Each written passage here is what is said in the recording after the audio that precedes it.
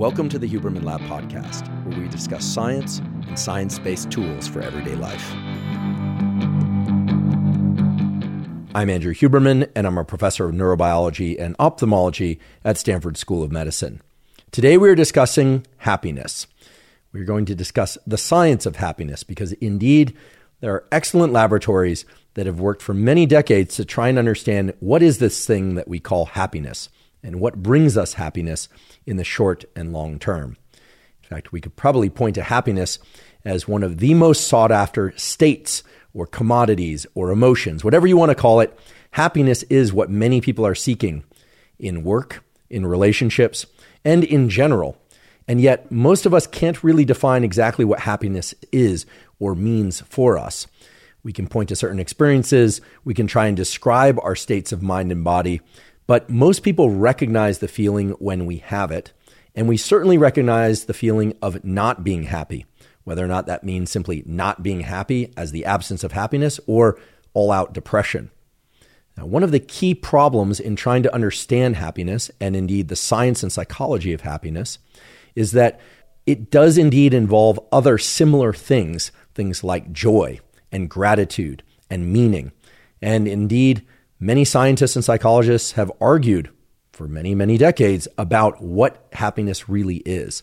Now, we can come up with so-called operational definitions of happiness. Operational definitions are basically agreed upon terms or agreed upon definitions and conditions that will define something such as happiness, much in the same way that we can all probably come up with an operational definition of milk. But of course, milk can be cow's milk, it can be oat milk, it can be soy milk, et cetera, et cetera. So too, something like happiness can be micro-divided and sliced and diced into as many things as we decide. Today, we are really going to focus on three main things. First, we are going to define happiness as a brain state and as a state of mind and body. We're going to take a look at what the science says about all of that. Second, we are going to talk about tools and practices for placing ourselves into states of happiness.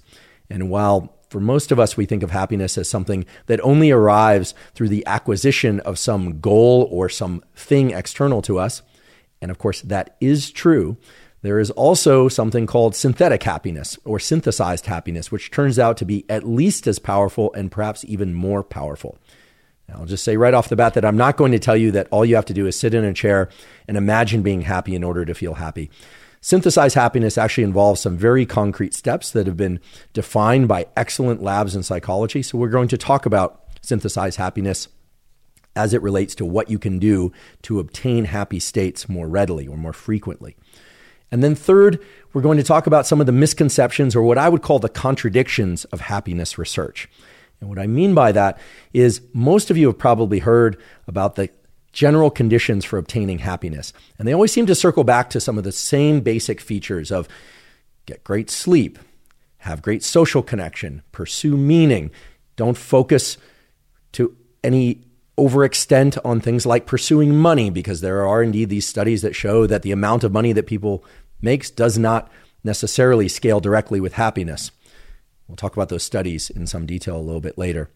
And while all of that literature is very powerful and informative, there is what I see as a contradiction, which is, for instance, that for many of us, including myself, especially in the years when I was in graduate school and a postdoc, there were times in which pursuing and being involved in work and pursuing degrees and finding meaning in my vocation actually separated me from the opportunity to have quite as many social connections or quite as much sleep or quite as much exercise or even quite as much sunshine for that matter. So all of the things that we're told that we need in order to access happiness on a regular basis oftentimes contradict with the pressures and the requirements of not just daily life, but in building a life that allows us to have the kind of resources that we need in order to have things like quality social connection and the time and opportunity to get regular exercise and great nutrition, et cetera, et cetera. So again, while this isn't necessarily a complaint with any of the research out of the fields of psychology on happiness, it is important that we acknowledge these contradictions that exist in the discussion around happiness, in particular, the popular discussions around the science of happiness.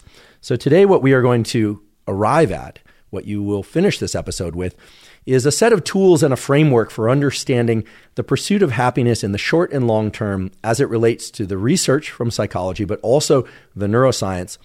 And my goal today is really to try and place that all into a structured framework so that you can know where you are in your journey or the landscape around happiness and your pursuit of happiness.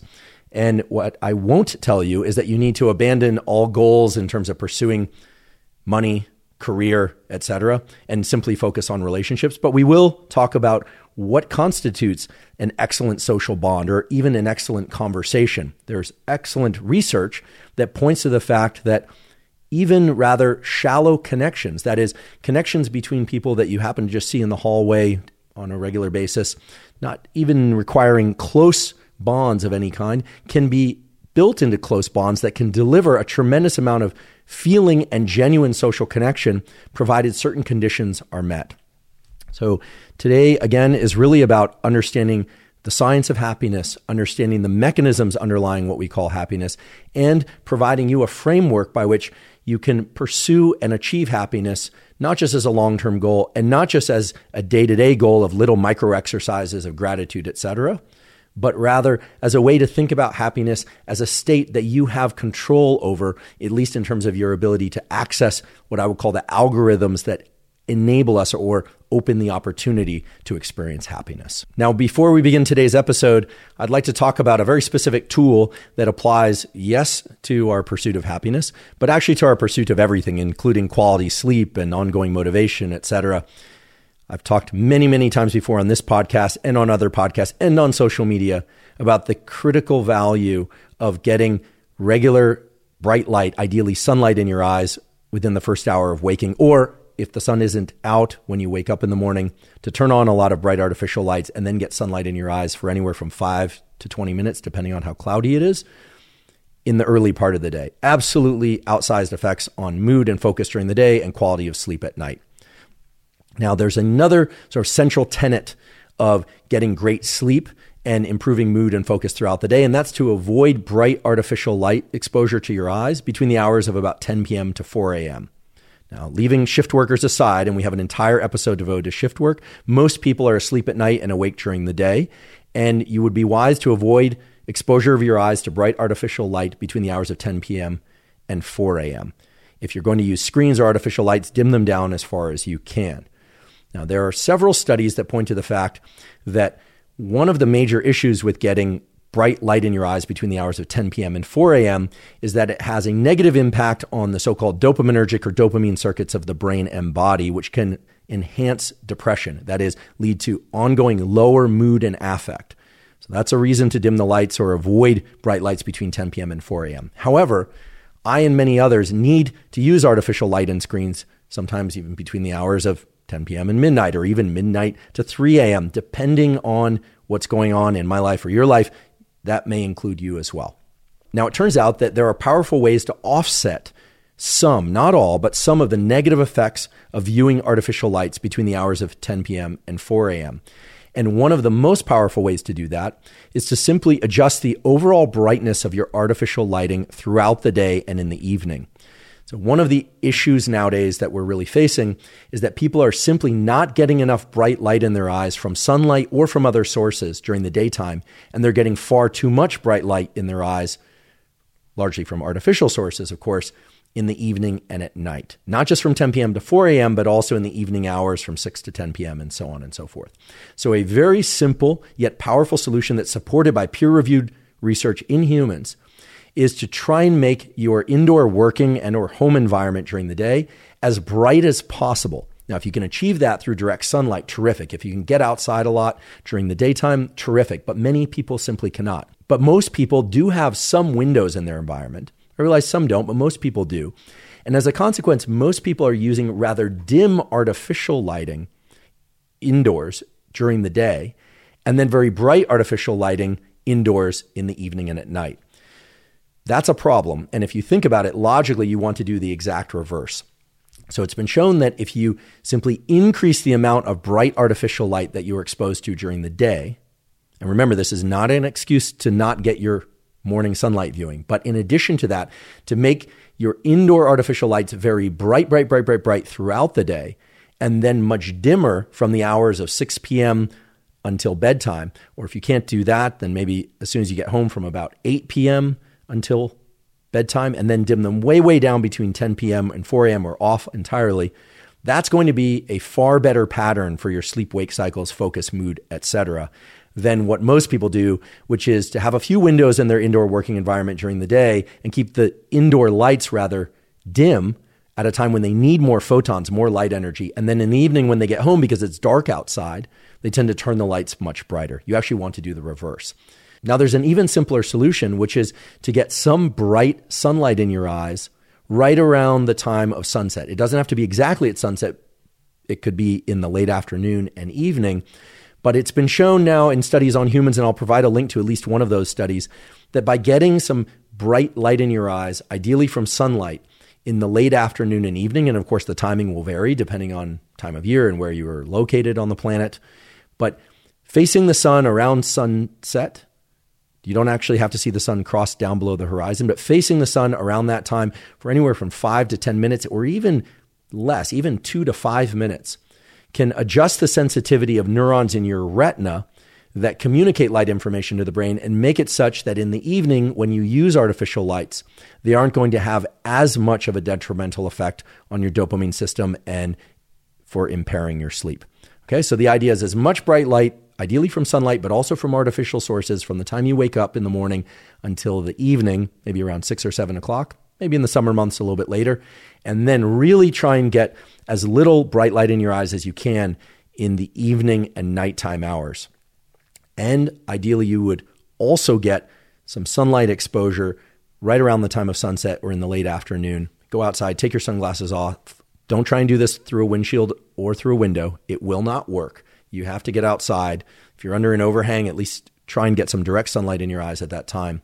And that will adjust the sensitivity of your retina such that bright artificial lights or artificial lights of any kind that you're exposed to in the evening and in the late hours of the night won't have as much of a detrimental effect. That said, if you go to the bathroom in the middle of the night, try and keep the lights dim. Many people have asked whether or not, for instance, a nightlight or a flashlight is going to have as much of a negative effect. This is very straightforward. If you think about it, if you shine a light at something, you can see into your environment. If you've ever been camping or you've walked with a flashlight, you can see things around you that you wouldn't otherwise, of course.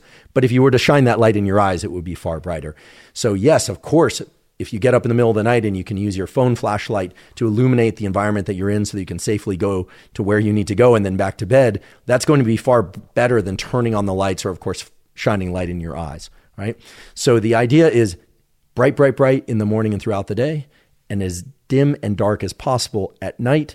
And that afternoon light viewing provides sort of what I call a Netflix inoculation that will allow you to adjust your retinal sensitivity and give you a little bit more flexibility in terms of allowing some nighttime light exposure without the detrimental effects. Now, I realize today's episode is about happiness. It's not about sunlight or dopamine.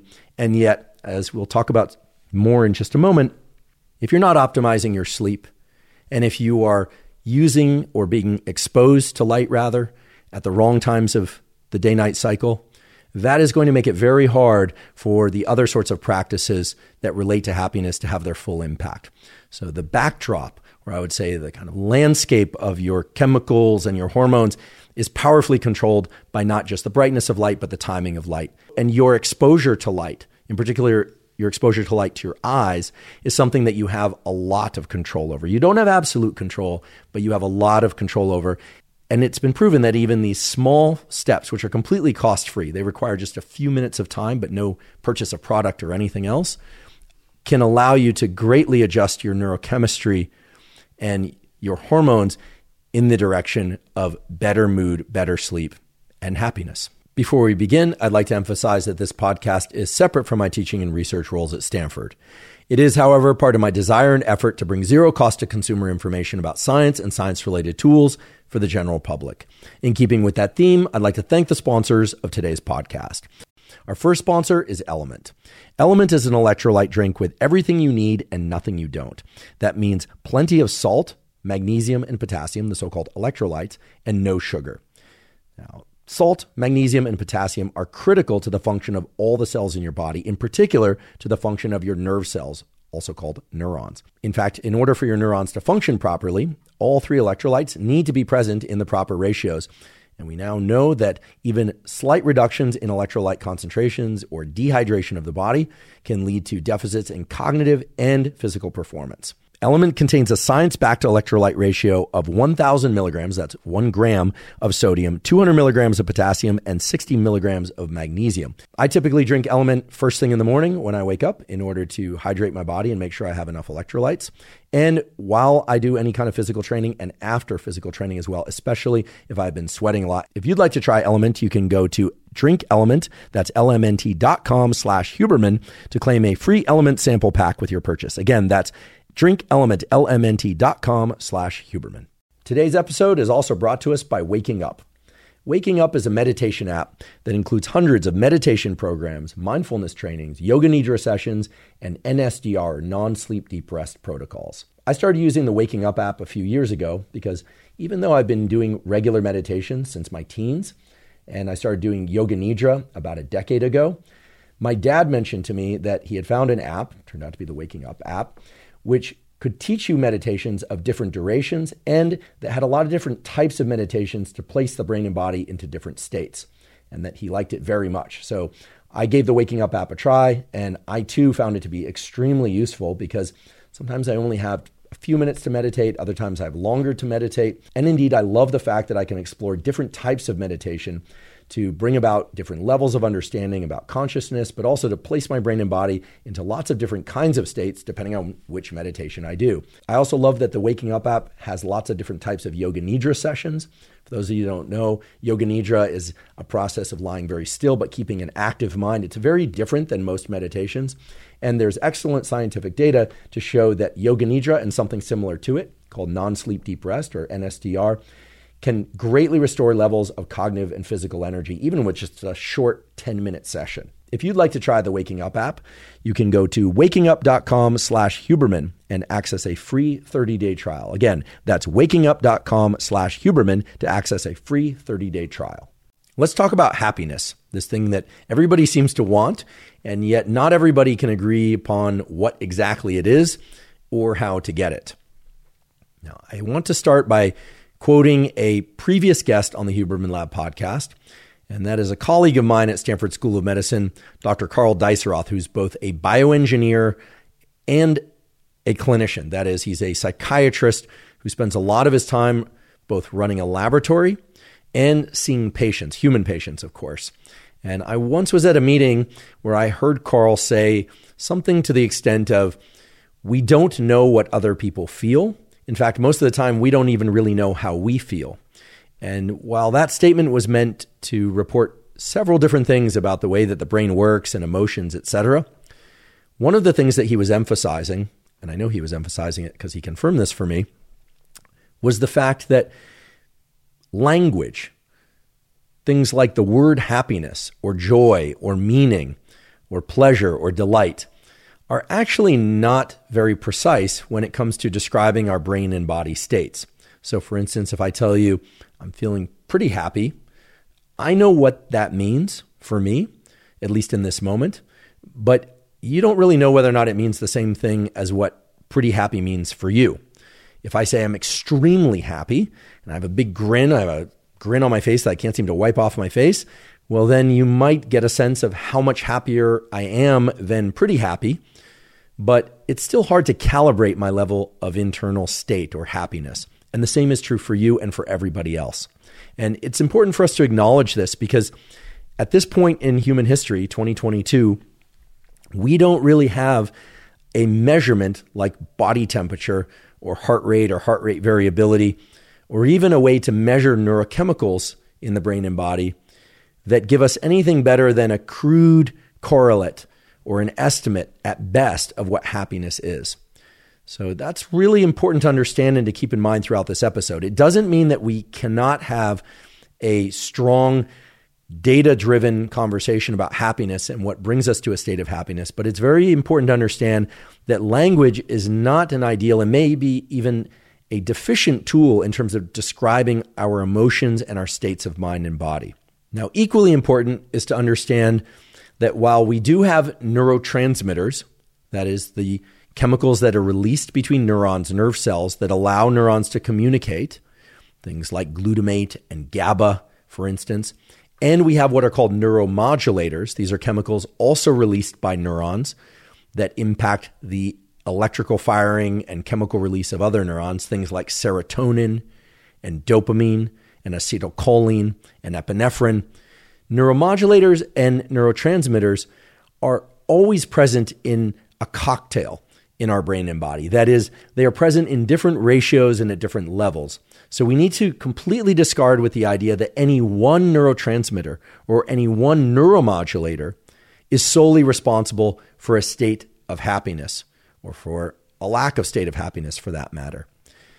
That said, it is true that for people that tend to have lower baseline levels of, for instance, dopamine, their levels of happiness, or we should say their self-reported levels of happiness, tend to be lower than for those that have greatly elevated baseline levels of dopamine. Now, this can be best appreciated at the extremes, where, for instance, in conditions like Parkinson's disease or other conditions where people's levels of dopamine in their brain is severely depleted. Mind you, we also see this in drug-addicted individuals that are in a withdrawal state because they're trying to quit or they don't have access to the drug that normally stimulates release of dopamine. Think the cocaine addict who can't get cocaine, or the methamphetamine addict that can't or is trying to avoid taking methamphetamine, or the Parkinson's patient who has fewer dopamine neurons because they degenerated.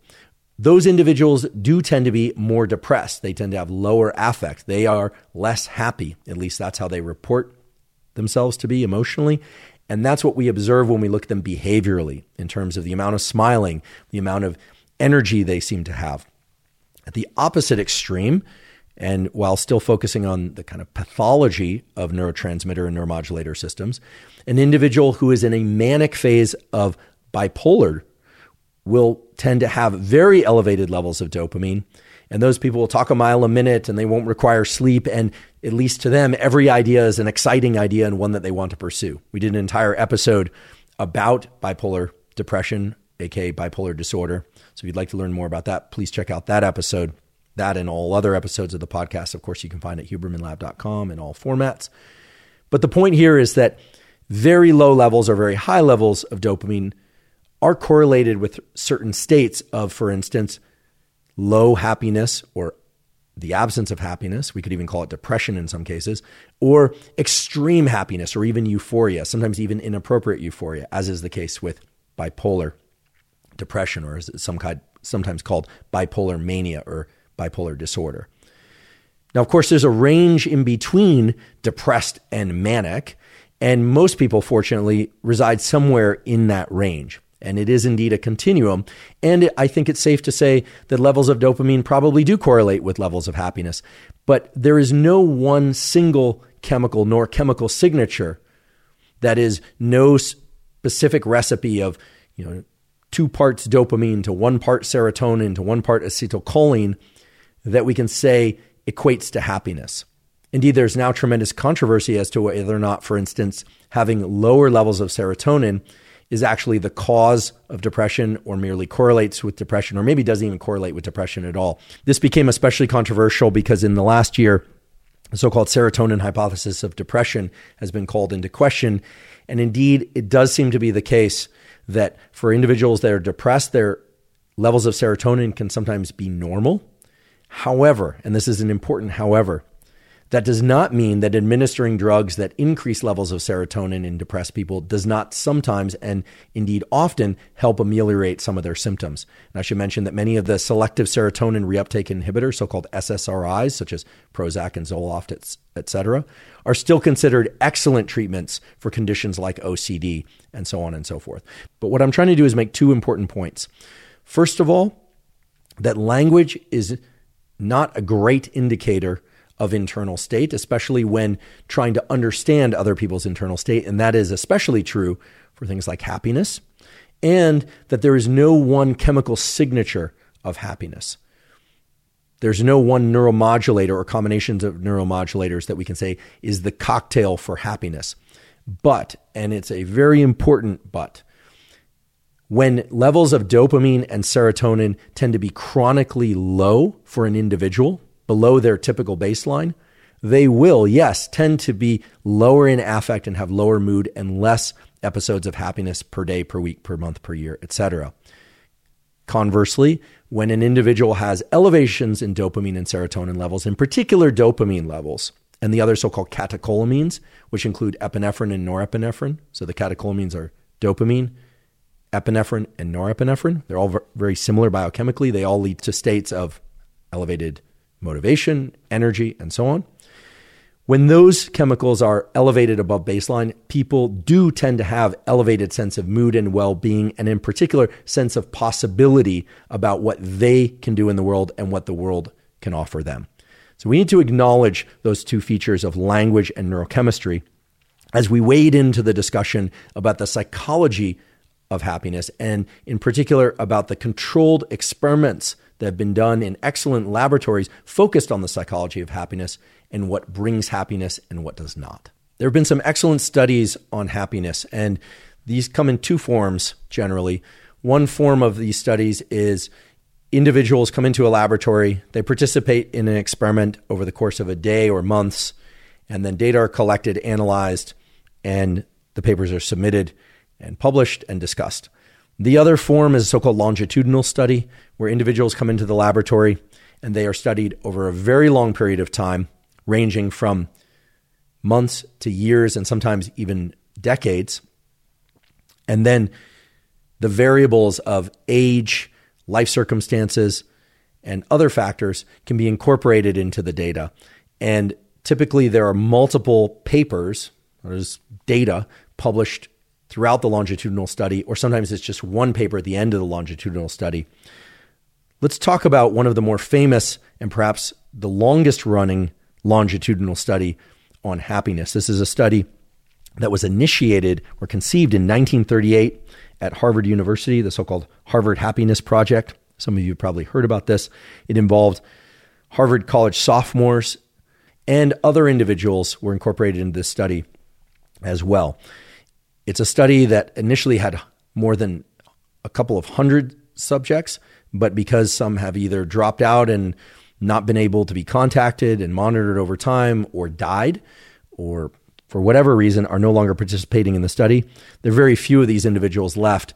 And yet there's tremendous power to a study like this. It's such an impressive study, and we're all so grateful that laboratories at Harvard decided to initiate and continue this study, because it is one of the few studies, perhaps the study, that has allowed us to understand happiness in our species over a very long period of time. Now, like any study, it's not perfect. It didn't include a lot of matching by sex or matching by vocation or matching by income and background. And back then, there was also a lot less discussion about trauma and histories around trauma, as well as positive episodes in people's lives. Nonetheless, there's a lot of power in a study like this. And there's some very basic takeaways, some of which you may have heard before, but some of which may be surprising to those of you who haven't. So one of the key things about this study is people in the study, at least those who still have intact memory, and which many of them do, are able to think back on not just their previous year or week, but 10 years ago, 20 years ago, 50 years ago, and compare what makes them happy at one age versus another age. A number of things have emerged from that conversation. So I just want to discuss some of the highlight points. Then we'll get into a little bit more of the nitty-gritty of the data. First of all, it's been discussed many, many times that the total amount of income that an individual makes or has, and again, this could be income from work or it could be money that they inherited, does not seem to directly relate to their level of happiness. Now, a lot of people take that point and think, money doesn't matter. Other people hear that point and think to themselves, yeah, right, easy to say if you have a lot of money. We'll talk about the interpretation of those data in just a few minutes, but I do want to earmark that finding because I agree that while money or total resources itself does not predict happiness in any kind of direct way, that is not the same thing as saying having very few resources will make you happier, of course. I don't think anyone would imagine that. But it also tends to overlook an important point, which is something that I certainly have learned to appreciate in my life, and something that I especially appreciated when I was a student and postdoc, which is the following. People will say money can't buy happiness, and we'll talk about the buy aspect of that in a moment. And indeed, that's true. If you look at this longitudinal study, or you look at other studies that are done on a more short-term basis, once people get past a certain level of income relative to their cost of living, the amount of happiness does not scale with that income. That is, for every additional $1,000 or $10,000 that they earn, they don't report being that much happier on a daily basis. Now, that said, I venture the argument that while money truly cannot buy happiness, it absolutely can buffer stress.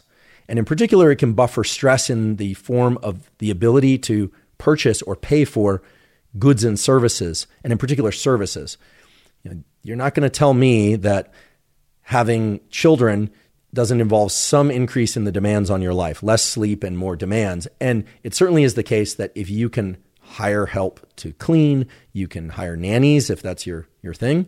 You can hire help to assist with babysitting, or even night nurses if you're having trouble sleeping, that will literally allow you to sleep while they take care of your child in the middle of the night.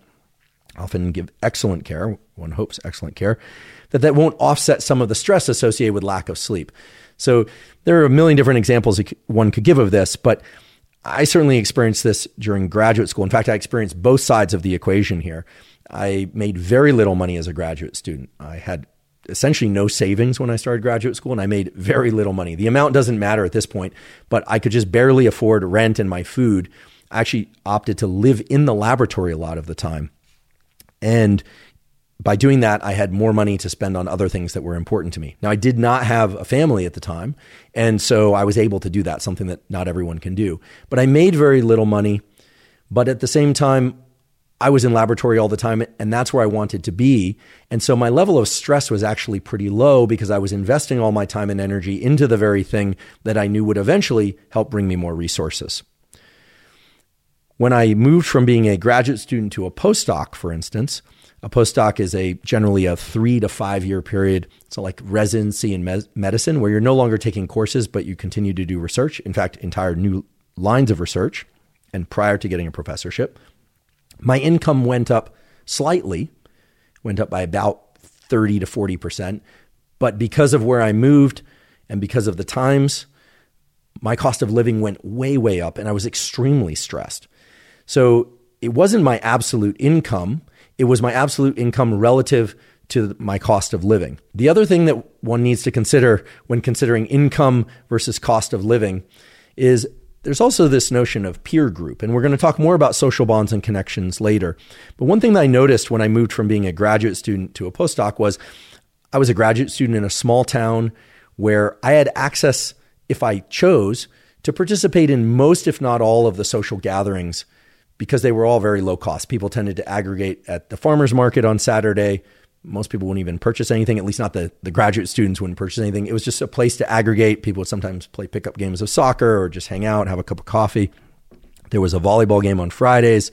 Sometimes people would go out to eat that evening, which of course cost money, etc. But it was relatively low cost of living, and social connections and peer group interactions were all generated around the same fairly low cost activities. When I transitioned to being a postdoc, I made more money, but cost of living went up. But in addition to that, my peer group tended to want to engage in the same kinds of activities that people in that larger city were engaged in. So peer group has a tremendously powerful influence on whether or not we gauge the amount of money that we have as bringing us happiness or not. And that really speaks to the critical importance of social interactions and certain kinds of social interactions in particular. Now, if any of that was unclear, what I'm basically saying is it's not just about being able to pay your rent.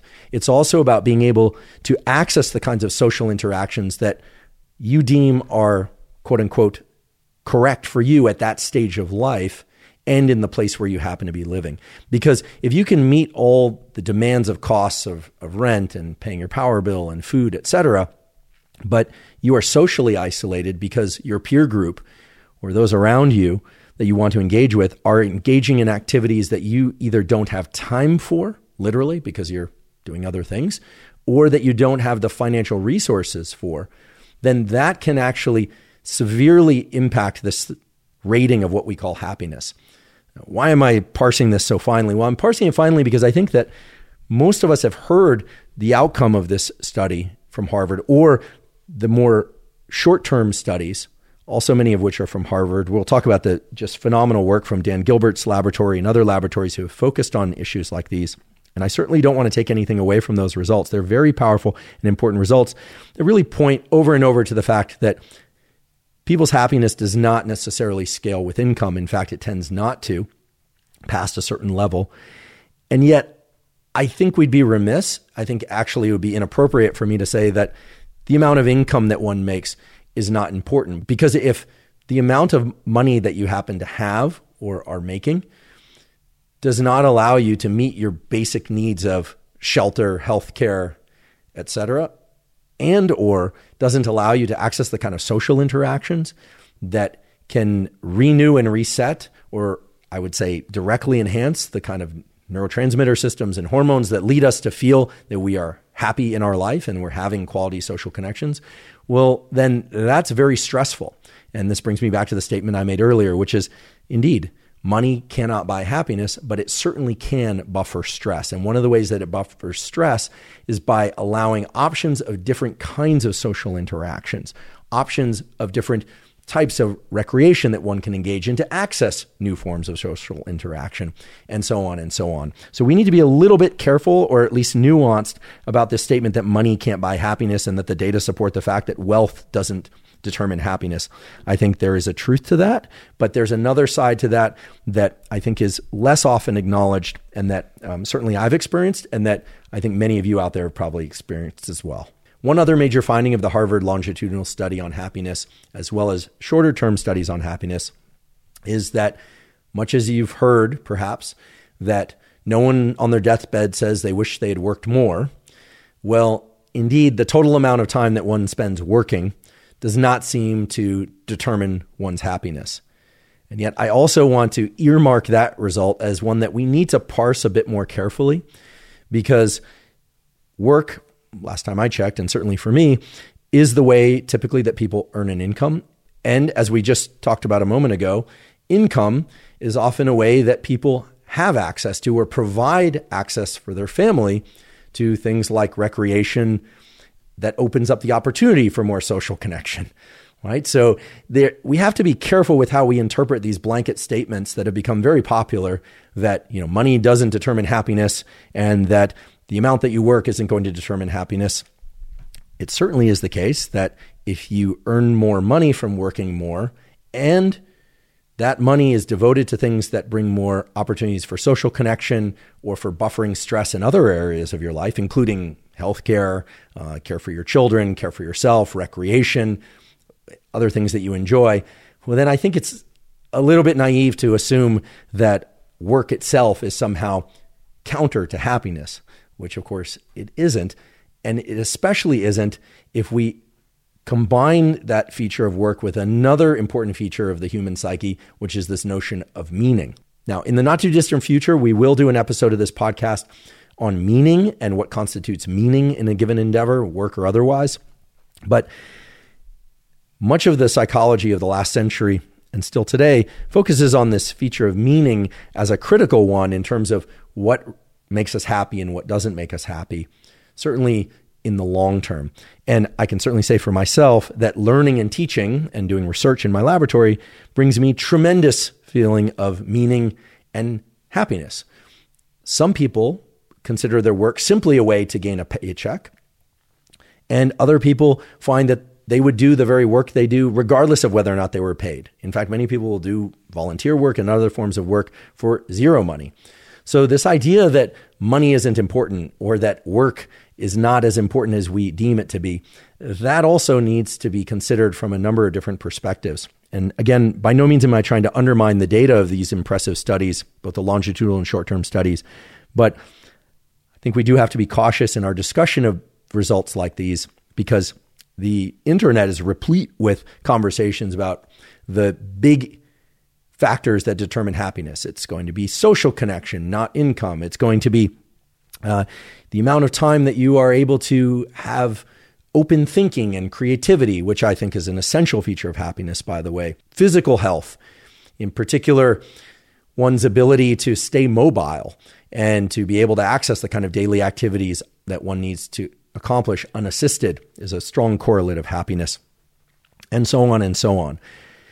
And of course, there are the basic physiology factors, the things that feed back onto our overall feelings of well-being. And I've talked about these before, and we'll just put these quickly into a bin.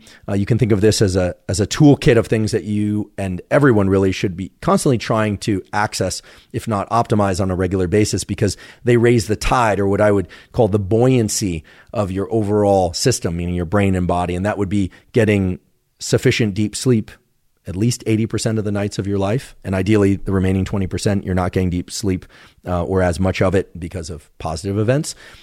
Quality nutrition, quality social interactions, and we will define that a little bit better.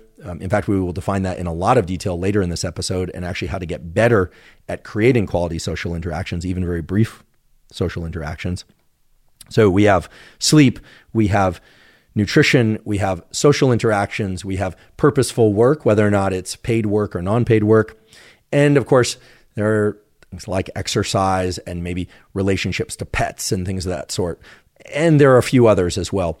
All of those are known to increase your overall state of well-being that puts you in a position to access more meaning and happiness, etc. But for most people, I think it's fair to say that earning a living and earning a living by working is the typical way in which we spend most of our time. So I think we need to put a special bracket around those activities. And it's something we'll return to a little bit later in terms of trying to understand how periods of life in which there are big or extensive work demands or extensive family demands on us are indeed compatible with states of happiness or frequent states of happiness, and how better to access those, rather than simply say, money isn't important, or the amount of time at work really isn't important. That's not what people are going to pay attention to. In fact, I don't know how I will feel on my deathbed. How could I? Human beings are pretty good about understanding how they feel in the present. If not describing it, they are pretty good at feeling it. If they have any sense of internal state, that is interoception, you have some idea of how you feel in a moment. We're pretty good about describing our past feelings, at least in broad contour. But we are not very good at projecting how we will feel in the future. And in fact, that's a theme that's going to come up again and again today. Nonetheless, what we do know on the basis of really solid data are that certain aspects of our well-being tend to change across our lifespan. Now, lifespan is something that we need to consider from also a bit of nuance, because humans are indeed living longer and longer. And if we look at the data on happiness across the lifespan, dated maybe 30 or 40 years back, or even 20 years ago, it is consistently described in that literature as a so-called U-shaped function, where people in their 20s report being very, very happy. But as time goes on and they acquire more responsibility, so typically getting married and having children in their mid to late 20s and 30s and into their 40s, having more work demands, etc., happiness tends to be rated lower and lower, at least in those previous studies. And then happiness tended to increase as people approached their 50s and 60s, and they tended to retire and their work demands were shed from them, and they were able to enjoy the small things of life, despite the fact that in general, I would say almost always, people's health is not as vigorous when they're 70 as it is when they're 20. There are exceptions to that, of course, and of course you can adjust the rate of cognitive and physical decline. But in general, people in their 20s feel more physically and mentally vigorous than they do in their 60s and 70s in general. That U-shaped function that I just described still holds true today, but of course there have been some major shifts to the general life stages and when people undergo those life stages. For instance, many people are getting married much later. Many people are opting to not have children. In fact, if you look at the data on whether or not people have children or not and how that relates to happiness, everyone will tell you that their kids are their greatest source of joy. At least most people will tell you that, and are a tremendous source of happiness. It's obvious. Kids are delightful, and raising kids while hard is a wonderful experience. If you look at the ratings of happiness among people that elected to not have children versus those that had, most people who have children report their overall levels of happiness as lower than that of people who opt not to have children. Now, there are a lot of ways to interpret those findings, and by no means am I encouraging people to not have children. That's a issue that you have to resolve for yourself, of course. But we could imagine, for instance, that people who opt not to have children have more income to devote to things more focused on themselves or their partner or other aspects of their life. We don't know if that's the underlying reason. We could perhaps conclude that people who opt not to have children are getting more sleep on a regular basis, or have more time for exercise, or the other sorts of things that elevate states of mood and well-being. Again, we do not know what the underlying reasons are for this finding, but it does seem that despite most every parent reporting that their kids are their greatest source of joy and quote unquote happiness in life, that people who opt not to have children are at least as happy, or report being at least as happy, or even happier than those that opt to have children. And of course, I want to be very clear that I'm not trying to settle any arguments about whether or not people should have children or not. I happen to find children and animals delightful, and I'm always happy when people opt to have children, provided they are taking good care of their children or doing their very best to take good care of their children. So that's my stance. But of course, you're all entitled to your own stance on this. There are also the general arguments that people like to have about whether or not the population of the earth will be sustained or not sustained based on current birth rates, et cetera. Indeed, many areas of the world, birth rates are going down. Is actually something that, just as a perhaps point of interest, has been studied from the somewhat unusual but logical perspective of whether or not child diapers are selling at the same rate as they were some years ago, and whether or not adult diapers for the elderly are being sold at the same rate or greater. That, if you think about it, is one indirect measure of whether or not people are living longer and or opting to have children. Definitely a discussion for another time, probably for another podcast entirely. I'd like to take a quick break and acknowledge one of our sponsors, Athletic Greens. Athletic Greens, now called AG1, is a vitamin mineral probiotic drink that covers all of your foundational nutritional needs. I've been taking Athletic Greens since 2012, so I'm delighted that they're sponsoring the podcast. The reason I started taking Athletic Greens, and the reason I still take Athletic Greens once or usually twice a day, is that it gets me the probiotics that I need for gut health. Our gut is very important. It's populated by gut microbiota that communicate with the brain, the immune system, and basically all the biological systems of our body to strongly impact our immediate and long-term health. And those probiotics in Athletic Greens are optimal and vital for microbiotic health. In addition, Athletic Greens contains a number of adaptogens, vitamins, and minerals that make sure that all of my foundational nutritional needs are met, and it tastes great. If you'd like to try Athletic Greens, you can go to athleticgreens.com/Huberman, and they'll give you 5 free travel packs that make it really easy to mix up Athletic Greens while you're on the road, in the car, on the plane, etc.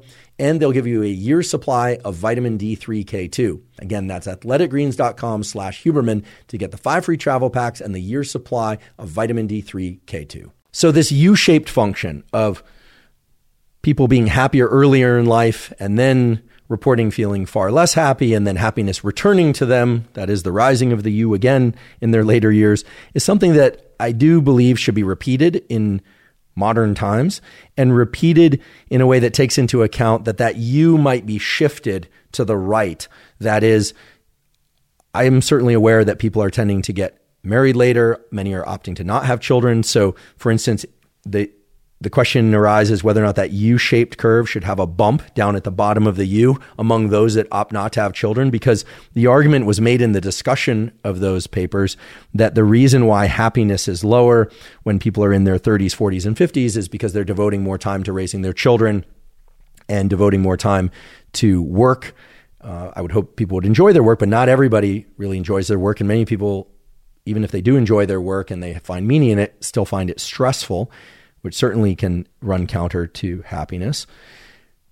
Nowadays, you could imagine that because a number of people are opting perhaps to work less or to not have children or both, or they find tremendous meaning from their work, that there would be a bump at the bottom of that U among those that decided to simply not take on these additional responsibilities. That would be an interesting test, I think, of whether or not the total load of responsibility is really what's correlating with reported happiness or not. Now, one very consistent finding that has absolutely stood the test of time, it's kind of an interesting one. It's a little bit of a pop psychology finding, but I think it points to something interesting that we'll return to again and again, is that people tend to report feeling lower levels of happiness, believe it or not, on their birthday.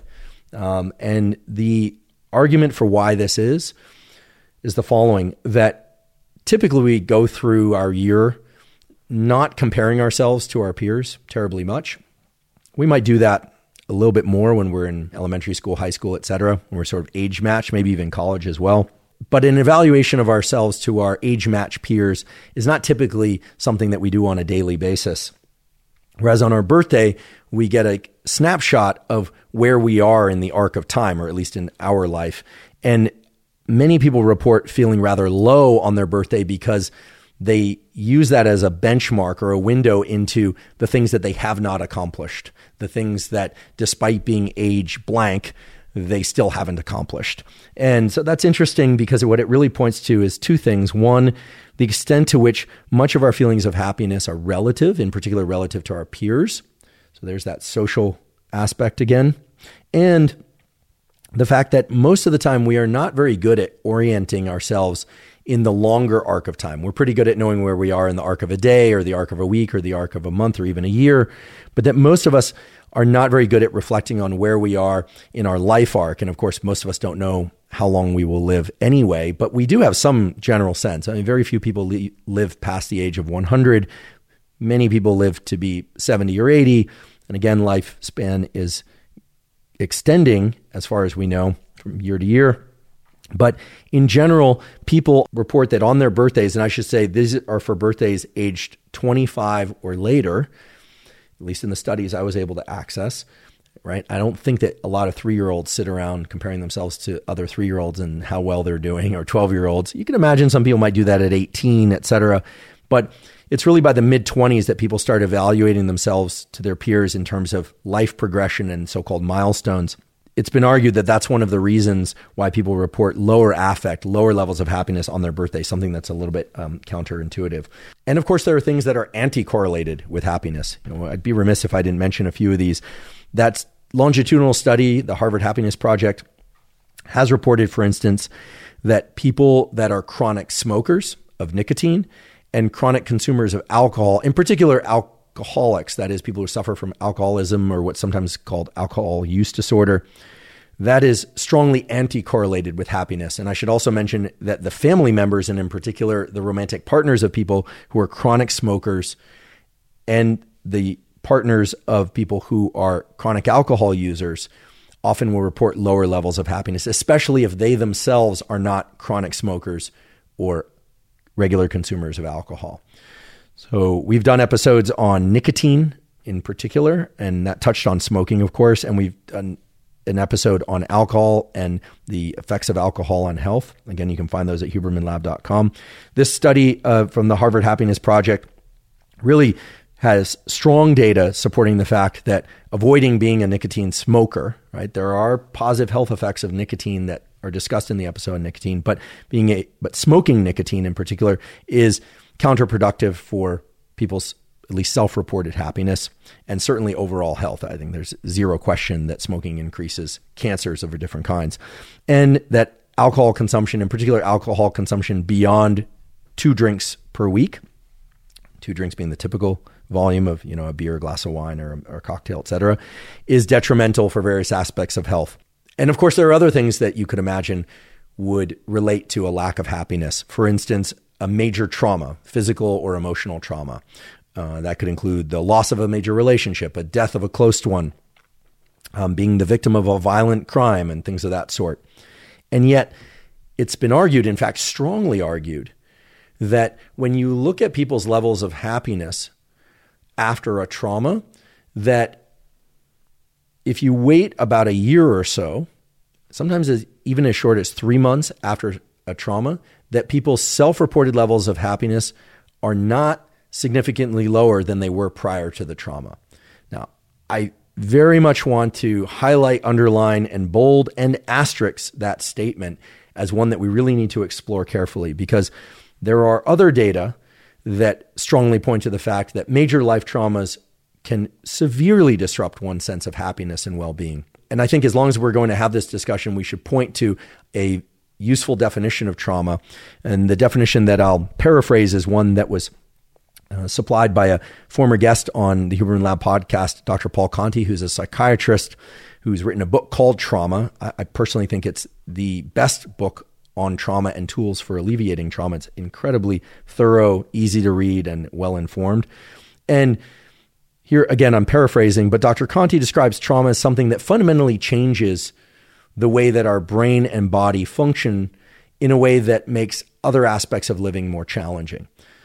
Again, an event, either emotional or physical or both, that fundamentally changes the way that our brain and or body, that is our nervous system and other organs, function in a way that prevents us from enjoying daily activities. And that could even be ongoing distraction, right? Traumas can create rumination, or they can create obsessive thought, or they can create dissociation, any number of different things. Again, check out that episode with Dr. Paul Conti if you'd like to learn more about trauma and how it manifests. But the idea that's been put forth by a number of researchers in the field of happiness that 3 months after a major trauma, people aren't reporting that they are feeling any less happy than before the trauma, that was surprising to me. So I went into this literature a bit more deeply. One of the basis of that general line of thinking is what I consider now classic and very important and frankly excellent talk that was given by Professor Dan Gilbert on the science of happiness. You can find this on YouTube. I say a classic one because it was done some years ago. It's received millions of views. And one of the points that he makes in that talk, which is grounded in research carried out by his laboratory and other laboratories, is that he poses a question. He says, let's do a quiz. Would you rather be someone who wins the lottery? And he shows a picture of somebody who just won, I think it was several hundreds of millions of dollars in the lottery, or was recently made paraplegic, lost use of their legs. And then goes on to state that 1 year after people have won the lottery, this major, monetary windfall, versus have become paraplegic, is that their self-reported levels of happiness are the same, which I think is incredibly surprising. Now, I heard this and I immediately thought of an experience that I've had where I teach a course at Stanford School of Medicine on neural regeneration. And it's actually a course that I attended some years ago when I was a postdoc at Stanford, so well over a decade ago. And we had an individual come into the course. This was an older gentleman, so older meaning he was in his early 70s, and he had become paraplegic fairly late in life from a cycling accident. And he was and is an expert in what it is to become a paraplegic, of course, because he had that experience, but also because he spends a lot of his time doing volunteer work with people who have become paraplegic and have become paraplegic at different ages. And what he described to me was that the overall outcomes for people that are rendered paraplegic in terms of their mental health and their physical well-being, their sort of management of general life skills, scales with how early they had that injury and how long they had the use of their limbs. So it's not straightforward.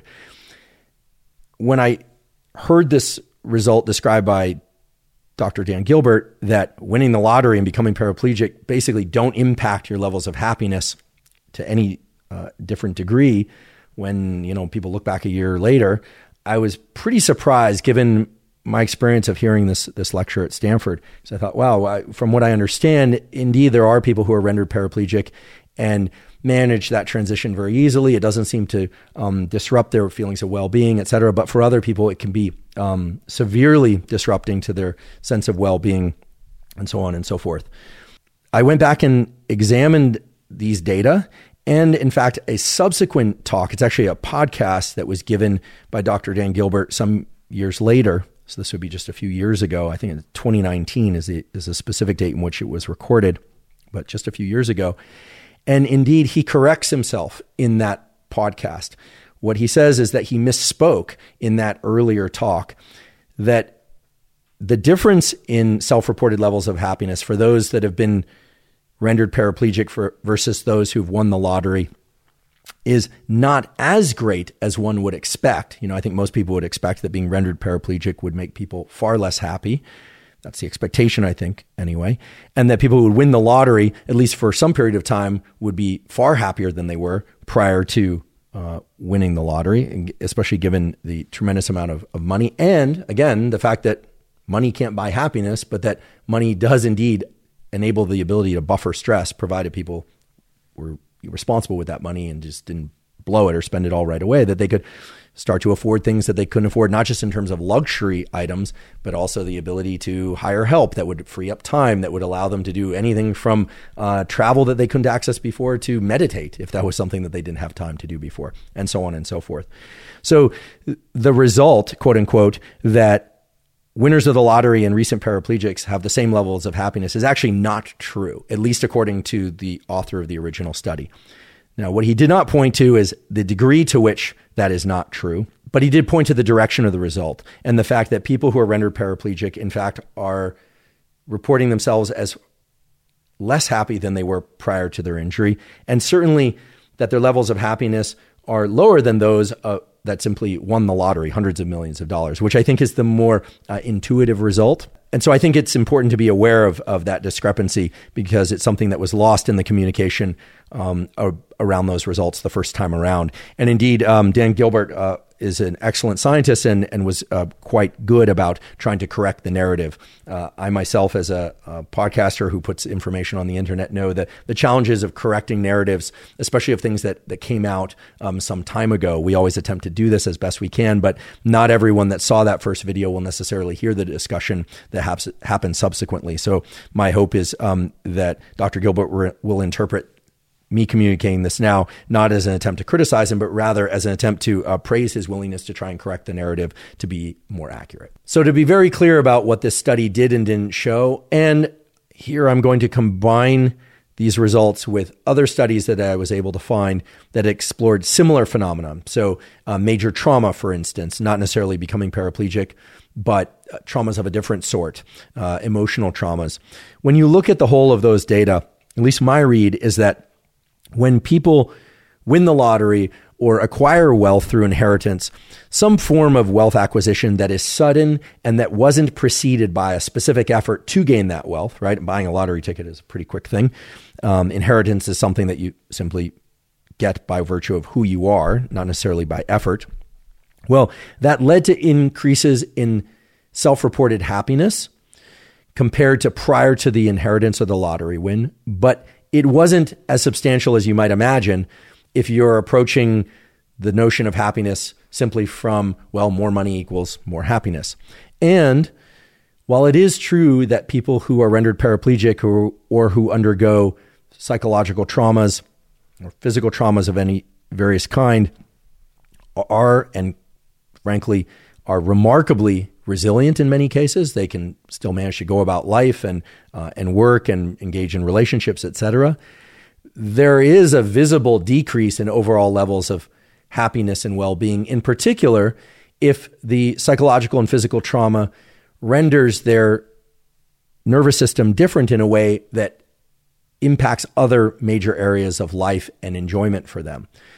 And that's certainly true 1 year out from the trauma. So the point is that we do need to reframe this idea that whether or not you win the lottery or become paraplegic or suffer some major trauma, your levels of happiness are going to be the same 3 months or a year later.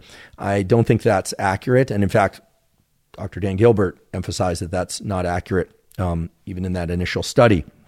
And I think it's an important thing to frame because that's such a popular notion, or that idea combined with the idea that increased earnings don't make us happy, combined with the idea that, we are happy early in life, but then as more demands arise in life, we become less happy and then we become happy again. And that idea, as we already explored, is not necessarily true. Frankly, I knew a lot of teenagers and people in their early 20s are pretty unhappy who then become happier later as they acquire more resources. Sometimes distance, let's be honest, sometimes distance from our family of origin makes us more happy, sometimes less so. It's highly individual. So I think those general themes that we've heard over and over, while they have merit, and they certainly stand up in some of the more powerful longitudinal and short-term studies, there is nuance, and in some cases, there are now additional data that are causing us to revise those understandings. Now, there is an important point, or I should say, the important point that we can really credit Dan Gilbert and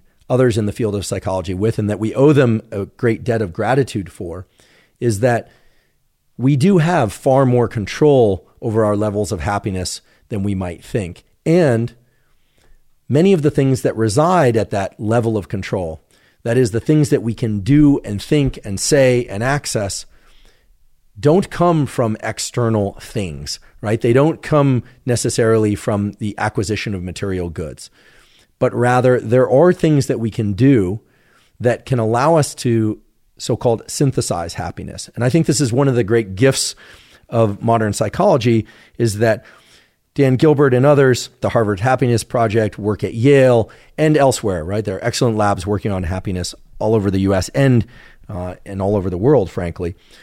One of the great gifts that they've supplied us in the form of data is that there really are things that we can all do and think and access to allow ourselves to so-called synthesize happiness. Now, this notion of synthesizing happiness, or synthetic happiness as it's sometimes called, can sometimes ruffle people's feathers a bit, because people immediately flip to the idea that, oh, you're just going to tell me to be grateful for what I have, or to just navel gaze, or just to imagine that I'm happy. But that's really not what synthetic happiness is about at all. Synthetic happiness actually has to do with some really important larger principles about the way that our emotional system and the way that the reward systems of our brain really function. And they point to important concepts that we're going to now discuss. Things like the hedonic set point, for instance, or the dopamine system of anticipation of rewards versus receiving rewards. Just as a brief insight into that, our anticipation of something positive oftentimes leads to greater increases in the sorts of neurochemicals that support a state of happiness and well-being than the actual acquisition of the thing that we're trying to obtain. And this goes back to a theme I've discussed a few times before in this podcast, in particular with my colleague at Stanford School of Medicine, Dr. Anna Lembke, who wrote the fabulous book, Dopamine Nation. If you're interested in dopamine and addiction in particular, that's a wonderful, clear, and extremely informative read. And if you're interested in dopamine more generally, not just in the states of addiction, but in everyday life and in pursuit and motivation, The Molecule of More is an excellent book related to that. And as I mentioned earlier, we have this episode on dopamine, motivation, and drive. The notion of synthetic happiness is not simply about imagining happiness or thinking about happiness or anticipating happiness. To some extent it is, but it relates to a number of other important themes. But it is grounded very thoroughly in the neurobiology of dopamine rewards. And I'll talk about some of that neurobiology in a few moments. But I want to take a couple of minutes and talk about what synthetic happiness is and what some of the conditions are for allowing us to access this state of so-called synthetic happiness. And I want to point out at the outset that synthetic happiness, while it might sound synthetic, aka false, it's anything but. It actually turns out to be among the more, and perhaps the more potent form of happiness that we can all access. And this is where themes related to our control over our own internal state really become not only valid, but very powerful. So for instance, Dr. Dan Gilbert and others have explored how opportunity and choice, that is freedom, can and can't lead to states of happiness. And the results of those studies are very solid and frankly, very surprising until you understand the results. And once you do, I think you will immediately see areas of your own life that you can start to access more happiness. Again, genuine happiness, simply by framing certain choices in a particular way, and maybe even by eliminating choices. Now I'd like to focus on the research aimed at understanding what increases our levels of happiness. And I'd like to frame this under the umbrella of two major themes. The first theme is so-called natural happiness. Natural happiness is the sort of happiness that most of us are familiar with. So the kind of happiness that we expect to have if we, for instance, complete a degree, hopefully a degree in a topic meaningful and interesting to us, but a degree nonetheless. Or we find a mate, hopefully a mate that we enjoy spending time with. Or for instance, making a certain income or finding work that we enjoy on a regular basis. All of those are forms of happiness that from a very early time in development, we are taught exist. For instance, even when we are very young, we are told that our birthday is coming and that we are going to get presents. And those presents are going to be focused on knowledge of things that we already enjoy. So if you're a little kid and you like trucks, or you're a little kid and you like dolls, you can sort of expect that those gifts will bring you some level of joy or happiness. And while that's a small child example, that general notion of natural happiness is, of course, one that persists into adolescence, into young adulthood, and into adulthood. And we, quite understandably, come to associate this feeling of joy or happiness with the receiving of things or the acquisition of things, whether by effort, by gift, by inheritance, or some other form. Okay, so that's natural happiness. And yet, as I mentioned a little bit earlier, there's also this notion of synthetic happiness. And some of the more interesting and exciting research in the fields of psychology and, in fact, neuroscience point to this idea of synthetic happiness as at least as powerful a source of happiness as natural happiness. Again, at least as powerful, and perhaps even more powerful. And of course, one has to take a slightly different view of what happiness is in order to accept this idea that we can create happiness for ourselves. But that doesn't mean that the whole notion of synthetic happiness is merely a passive one, where all we do is sit back and imagine being happy and then we are happy. For better or for worse, our nervous systems and our neurochemistry simply don't work that way. In fact, synthetic happiness has almost always been understood as something that we have to put some effort toward achieving. But, and this is an important thing to point out, synthetic happiness also requires that certain situational or environmental conditions be met. A good example of this is some of the work by Gillian Mandich, or I should say Dr. Gillian Mandich, who's done some interesting work on the conditions for creating happiness within our mind and in our overall state of being. And she's been involved in a number of different studies, but one of the ones that I found particularly interesting is one in which they explored different types of music and other aspects of environmental settings. So you bring subjects to the laboratory, play them different types of music. There are, in fact, certain aspects of music that can create different states of mind: sadness, happiness, anticipation. In fact, there are certain patterns of music that can reliably induce anticipation of the fear and anxiety-based type. So for instance, think the movie Jaws. If you recall, for those of you that have seen Jaws, there's this ongoing theme music anytime the shark might be present in the water or in a given scene that essentially goes dun-dun. Now, for the musicians out there, this has basis in things like tritones and things that are understood from the mathematics and the musical side, and from the neuroscience side are known to create a neural state of anticipation. Yeah, a neural state of anticipation, and not necessarily a positive one. And indeed, there are other patterns of music that involve uptones. Think some of the music that's typically been used in cartoons of various sorts. There's a long history of this. Indeed, there's a whole literature of psychological and now even a smaller but still interesting literature on the neuroscience of how certain patterns of music can induce a state of joy and joyful anticipation in particular. A lot of those patterns of music are incorporated into so-called happy cartoons and Disney movies and things of that sort.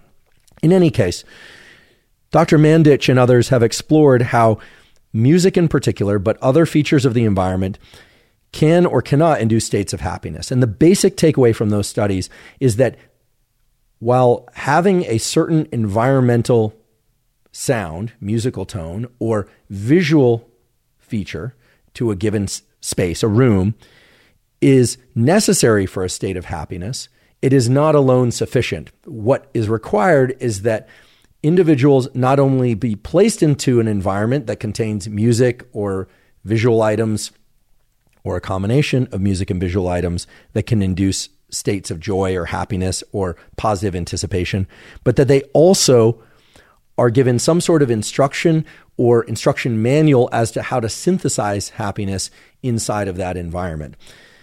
This is important because what this says is that our ability to create states of happiness is dependent on our environment, but also requires effort from us.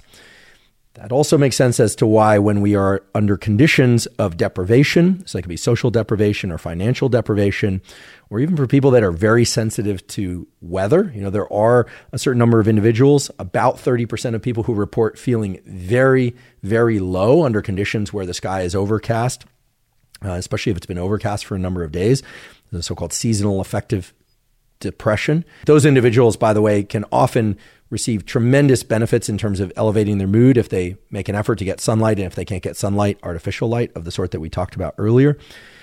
But in any case, there are a number of people that are profoundly negatively influenced by the lack of positive visual and auditory cues in their environment.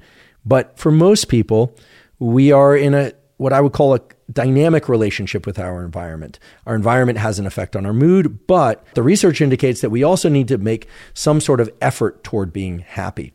Now, effort toward being happy is a very vague term, so let's better define what that is. In the case of Dr. Mandich's work, this took the form of doing so-called happiness inventories, right? That can be focusing on things that one is grateful for, things that they particularly enjoy.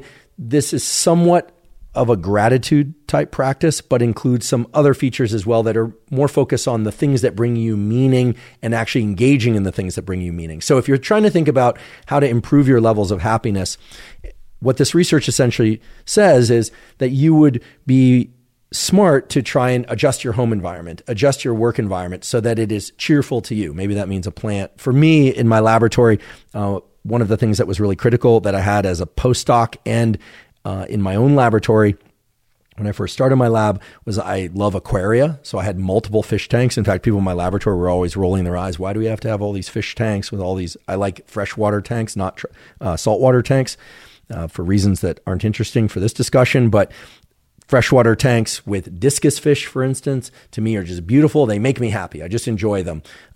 Music is a complicated thing in laboratories because it's a shared space. So headphones are the general requirement.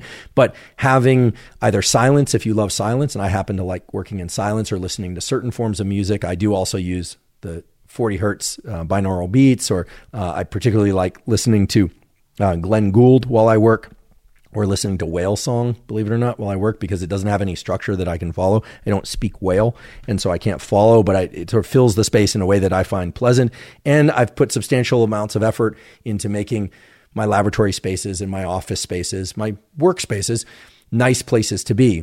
Now, I had no knowledge of this work from Dr. Mandich and others at the time when I did that, but what I found was that over the years, I was challenged in maintaining a kind of elevated mood while working in a laboratory, not because I didn't thoroughly enjoy the work. I love doing experiments with my hands and I loved being in lab, but at least the labs that I was in as a graduate student and postdoc, there were no windows, so I wasn't getting adequate sunshine.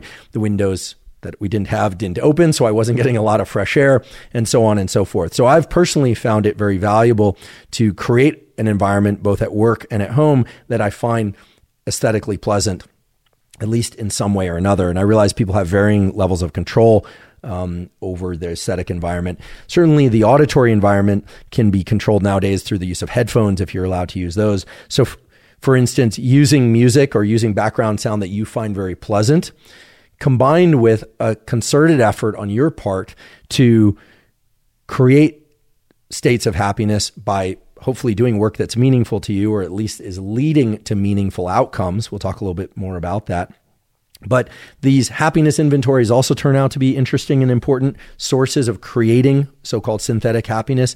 And we will also talk about other ways that one can create elevated levels of synthetic happiness. And I realize the word synthetic probably draws up connotations of false happiness or contrived happiness. I wish instead of calling it synthetic happiness, they had called it self-created or self-directed happiness or something of that sort, because then it wouldn't sound as false, because it's simply not false. It leads to the same, as far as we know, identical neurochemical and psychological states of happiness as natural happiness, and might even be more persistent than natural happiness. It certainly is more under our control. But the key point is that environment and self-directed work at being happy are both important, and they interact with one another. So if you're somebody who has a hard time synthesizing happiness through any of the methods that we talk about today, Don't consider yourself deficient.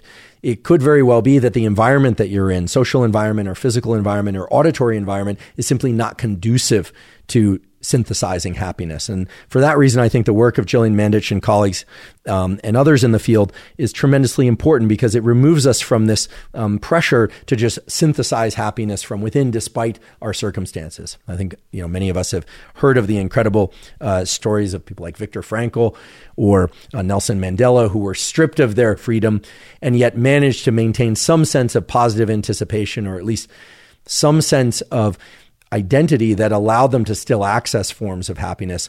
Those are highly unique situations, of course, and they speak to the power of the human psyche for synthesizing happiness, and certainly for synthesizing a sense that there might be a future, and to live into that future in their cases, incredibly impressive ways. But I think for most everybody, the environment that we're in has a powerful impact on our mood.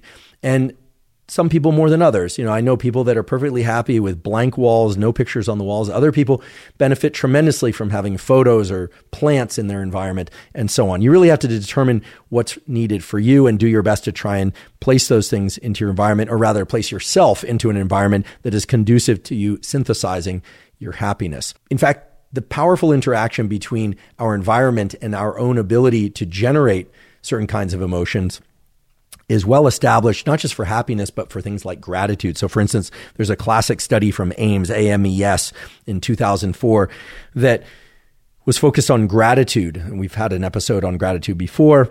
The basic takeaway of that episode is that it turns out receiving gratitude is a more powerful stimulus for the release of neurochemicals and activation of brain areas associated with so-called prosocial behaviors and feelings of well-being, including happiness, but also observing stories in the form of movies or books or other narratives of other people receiving help is also a very powerful stimulus for gratitude. Also, giving gratitude is very powerful, but not as powerful as receiving gratitude, at least that's what the research says, or observing powerful exchanges of gratitude between other individuals. What the study from Ames showed is that gratitude as a state of mind and as an emotion does not exist in a vacuum. It's not independent of our surroundings. So for instance, just writing down all the things you're grateful for, while it has some positive impact, the impact of that or receiving gratitude or observing gratitude is far more potent, right? Bigger increases in happiness and feelings of well-being, and indeed neurochemicals and activation of brain areas associated with happiness and well-being when there's a reciprocity, when the person receiving understands something about the person that's giving to them and understands that the person is giving genuinely, for instance. So there's an environmental interaction. It's not just about receiving, it's receiving from somebody that genuinely wants to give. And likewise for the giver in that equation, the feelings of well-being are far greater when the person receiving whatever it is, money, food, assistance in some form or another, it could be, physical assistance, etc., when the giver has knowledge that the person receiving it genuinely needed the thing that they are receiving. So the important finding within the research again and again is that happiness doesn't exist in a vacuum. It's partially our own responsibility to synthesize happiness. I was told that many times in your life, happiness is in your head. Well, yes, indeed, it's in your head, but it's also dependent on interactions with your environment, physical environment and social environment and so on. Likewise, gratitude is something that we can create inside of us, right, through gratitude lists and appreciation, or we can give, both powerful sources of evoking neurochemical changes associated with gratitude and happiness and well-being. But it too doesn't exist in a vacuum. There's a much greater positive effect when we have knowledge about why the giver is giving us something, or that the person receiving something is going to benefit tremendously from receiving it. So I'm highlighting this because I think that when we hear about synthetic happiness, there's a kind of automatic erasing of context that tends to occur. And in fact, if you were to peruse the various videos online or papers that exist on PubMed around happiness and synthetic happiness in particular, you would come away with the impression that synthetic happiness is just something that we're supposed to snap our fingers and access, or perhaps do very specific things and access. But while that is true, context really matters. And I think that's an important point, much in the same way that the point needs to be made that while money doesn't buy happiness, money can buffer stress and certainly offer opportunities that can provide opportunities for more happiness. So I think we are starting to arrive at a general theme here, which is that nothing related to our mood exists in isolation. And in fact, that leads me to a discussion of one of the major scientific findings in the realm of what sorts of mindsets and behaviors can in fact lead to happiness. And this is a paper that was published in 2008. And even though that might seem like a while ago, it forms the basis for a large amount of literature that followed. It's a very interesting literature. This is work from Elizabeth Dunn and colleagues and was published in the journal Science, which again is one of the sort of three apex journals. Nature, Science, Cell, I always say, is sort of the Super Bowl, NBA championships, and Stanley Cup of scientific publishing. Very, very stringent in terms of the number of papers they let in. Very few, that is. And the title of this paper makes fairly obvious what the paper is about. The title of the paper is Spending Money on Others Promotes Happiness. And I know a number of you probably hear that title and think, oh boy, here we go. He's going to tell us that giving away all our money is going to make us happier than receiving money. And I promise you that is not what I'm going to tell you. But nonetheless, this is a very interesting study, and it's one that I think that we really ought to pay attention to, because what the study is based on is the fact that income, provided one's income meets a certain level of basic needs, indeed has been shown to have only a weak effect on overall happiness. Okay, so quoting from the paper in the first paragraph, quote, income has a reliable but surprisingly weak effect on happiness within nations.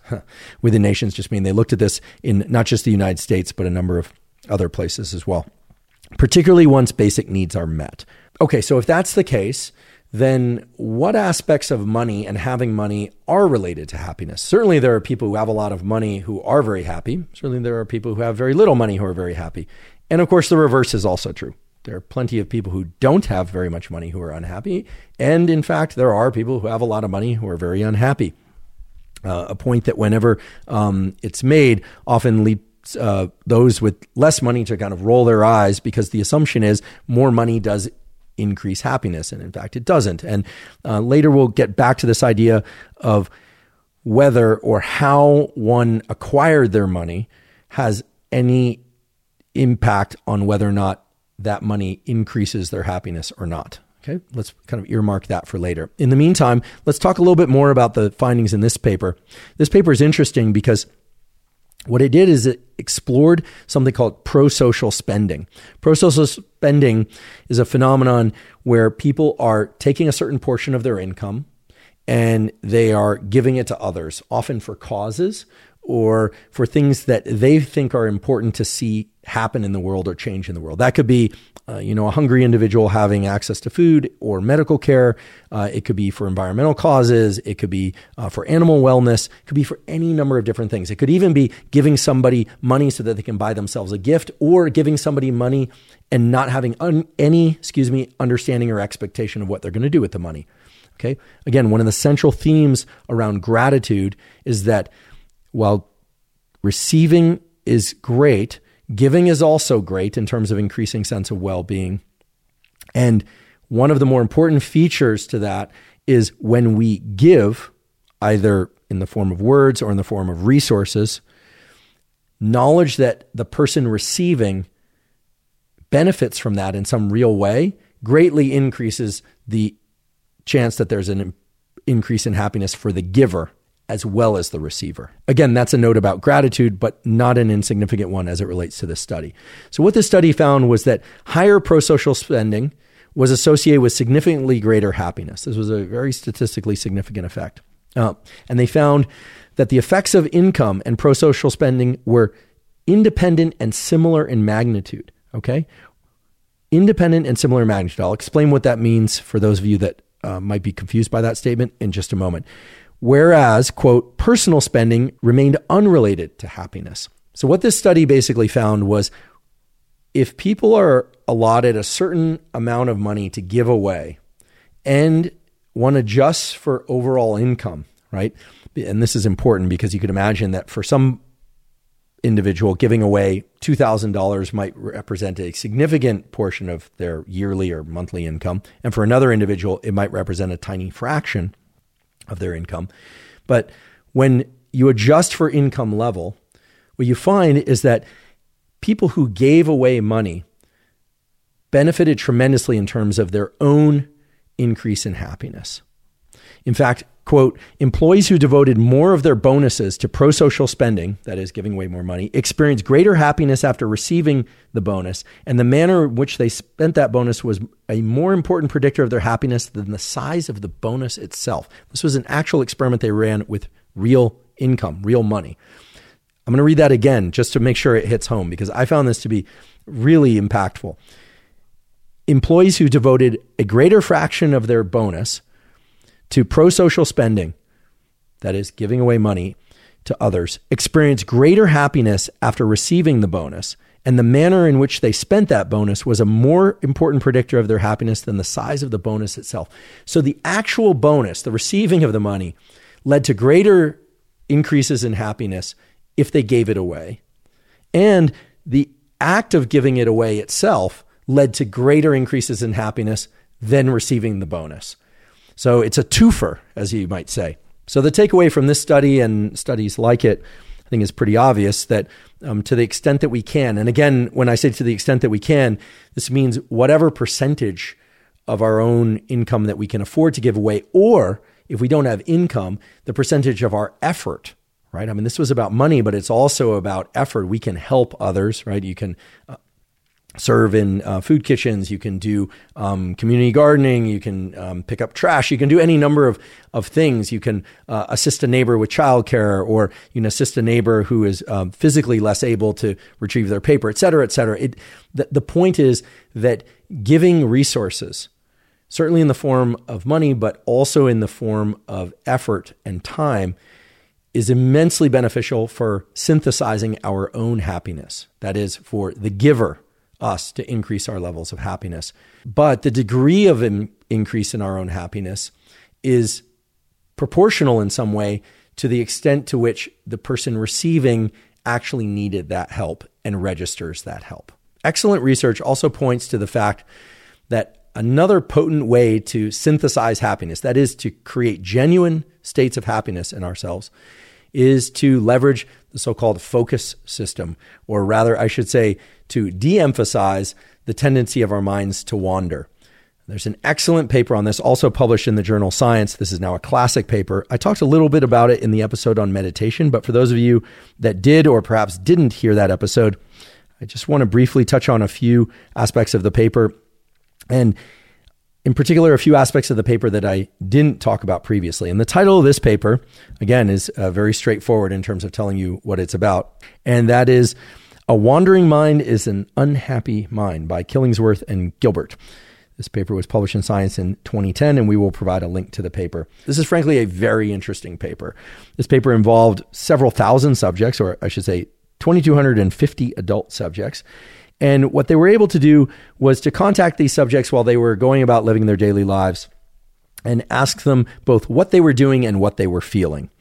There were some additional questions that they asked them, but they were able to establish whether or not people were watching television or doing housework or working on a home computer or resting or listening to music, etc., in their natural environment. So this is outside the laboratory.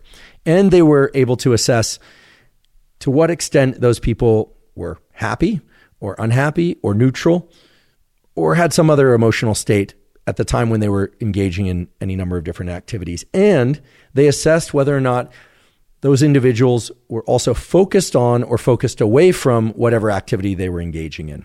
And the takeaways from this study are many, but for sake of today's discussion, what I think is especially interesting is that regardless of whether or not people were engaging in activities that they enjoyed or not, the tendency for their mind to wander from an activity predicted lower levels of happiness than if they tended to be focused on the activity they were engaged in. Now, that itself should be surprising. I mean, what that says is that even if somebody was engaged in an activity like cleaning their house or doing homework or reading something that they weren't enjoying, if they were focused on what they were doing, they tended to report as happier than if their mind was drifting elsewhere. Now, this also points to the idea that perhaps our minds drift to unpleasant thoughts more than pleasant thoughts, but they also address that in the study.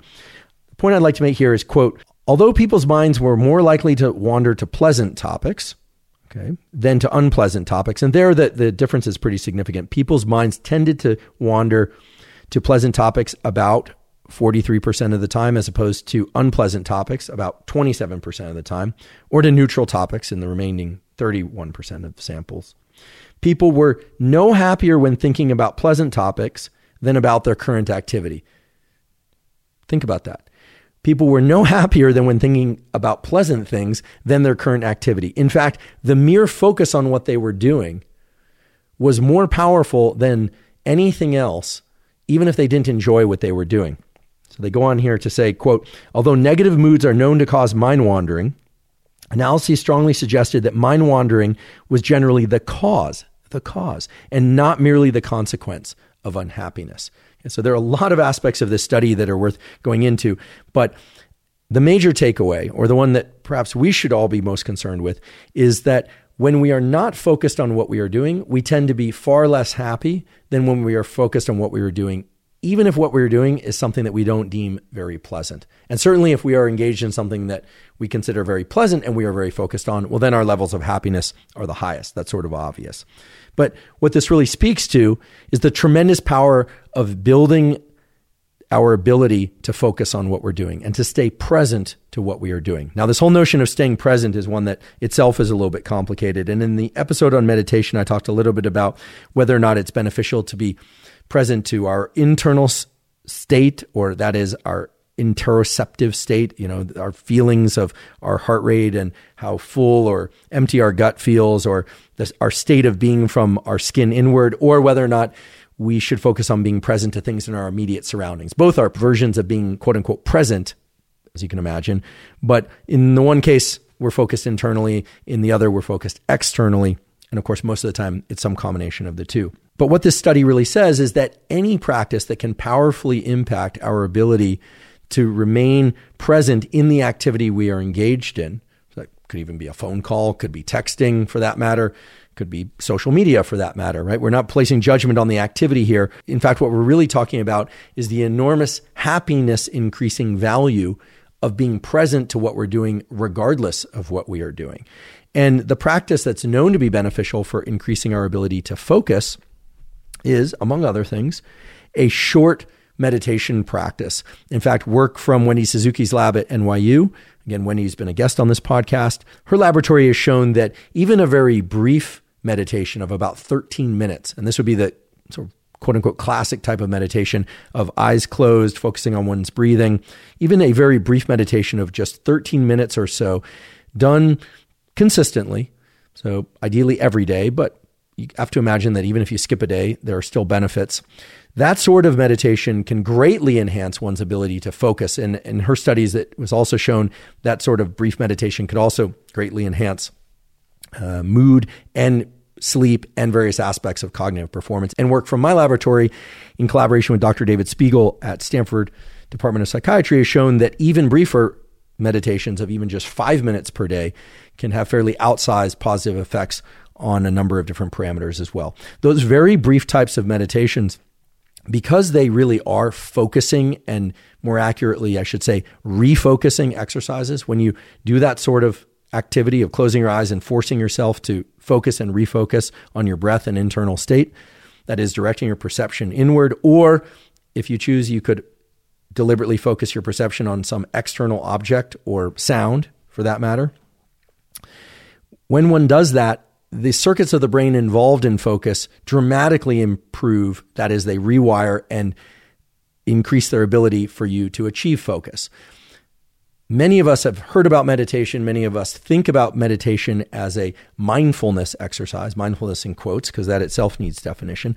But I prefer to view meditations of the sort that I just described as perceptual or focus-based training, which is really what the data point to. Notions around consciousness and states of mind are very hard to define, but it's very clear that even a 5 minute a day, or ideally an up to a 13 minute a day meditation, can greatly increase our ability to focus. And based on the findings in this paper, a wandering mind is an unhappy mind, also make it very clear that the ability to refocus again and again and again on what we're doing throughout our day, regardless of what we're doing, can have a very dramatic, in fact, a statistically significant increase on our levels of overall happiness. So what else does the research tell us we can do to increase our levels of genuine happiness?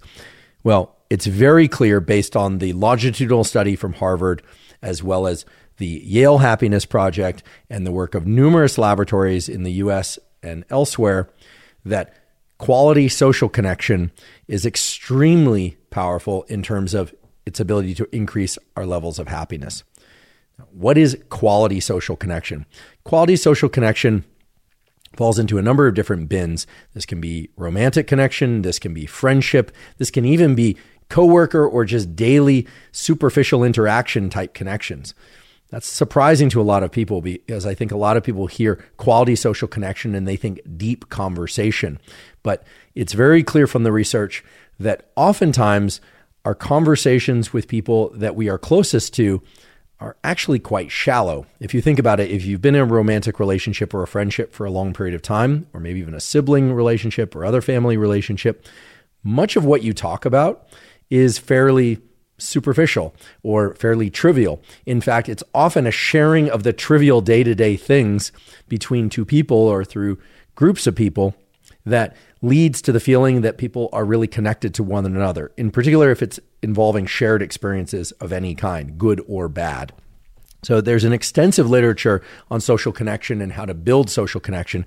This certainly should be the topic of a full episode of this podcast in the not too distant future. But because social connection can have such a powerful impact on our states of happiness and overall well-being, I want to emphasize a few features of social connection that I think most people might not appreciate. Once again, when we hear quality social connection, I think most of us tend to think about deep, meaningful conversation or long walks on the beach or camping trips together or travel together. And while all of those certainly qualify as wonderful opportunities for social connection, opportunities for quality social connection are certainly not limited to those kinds of interactions. In fact, I can recall times in my graduate career, so this would be times when I was living in the laboratory, because that was a significant portion of my graduate years.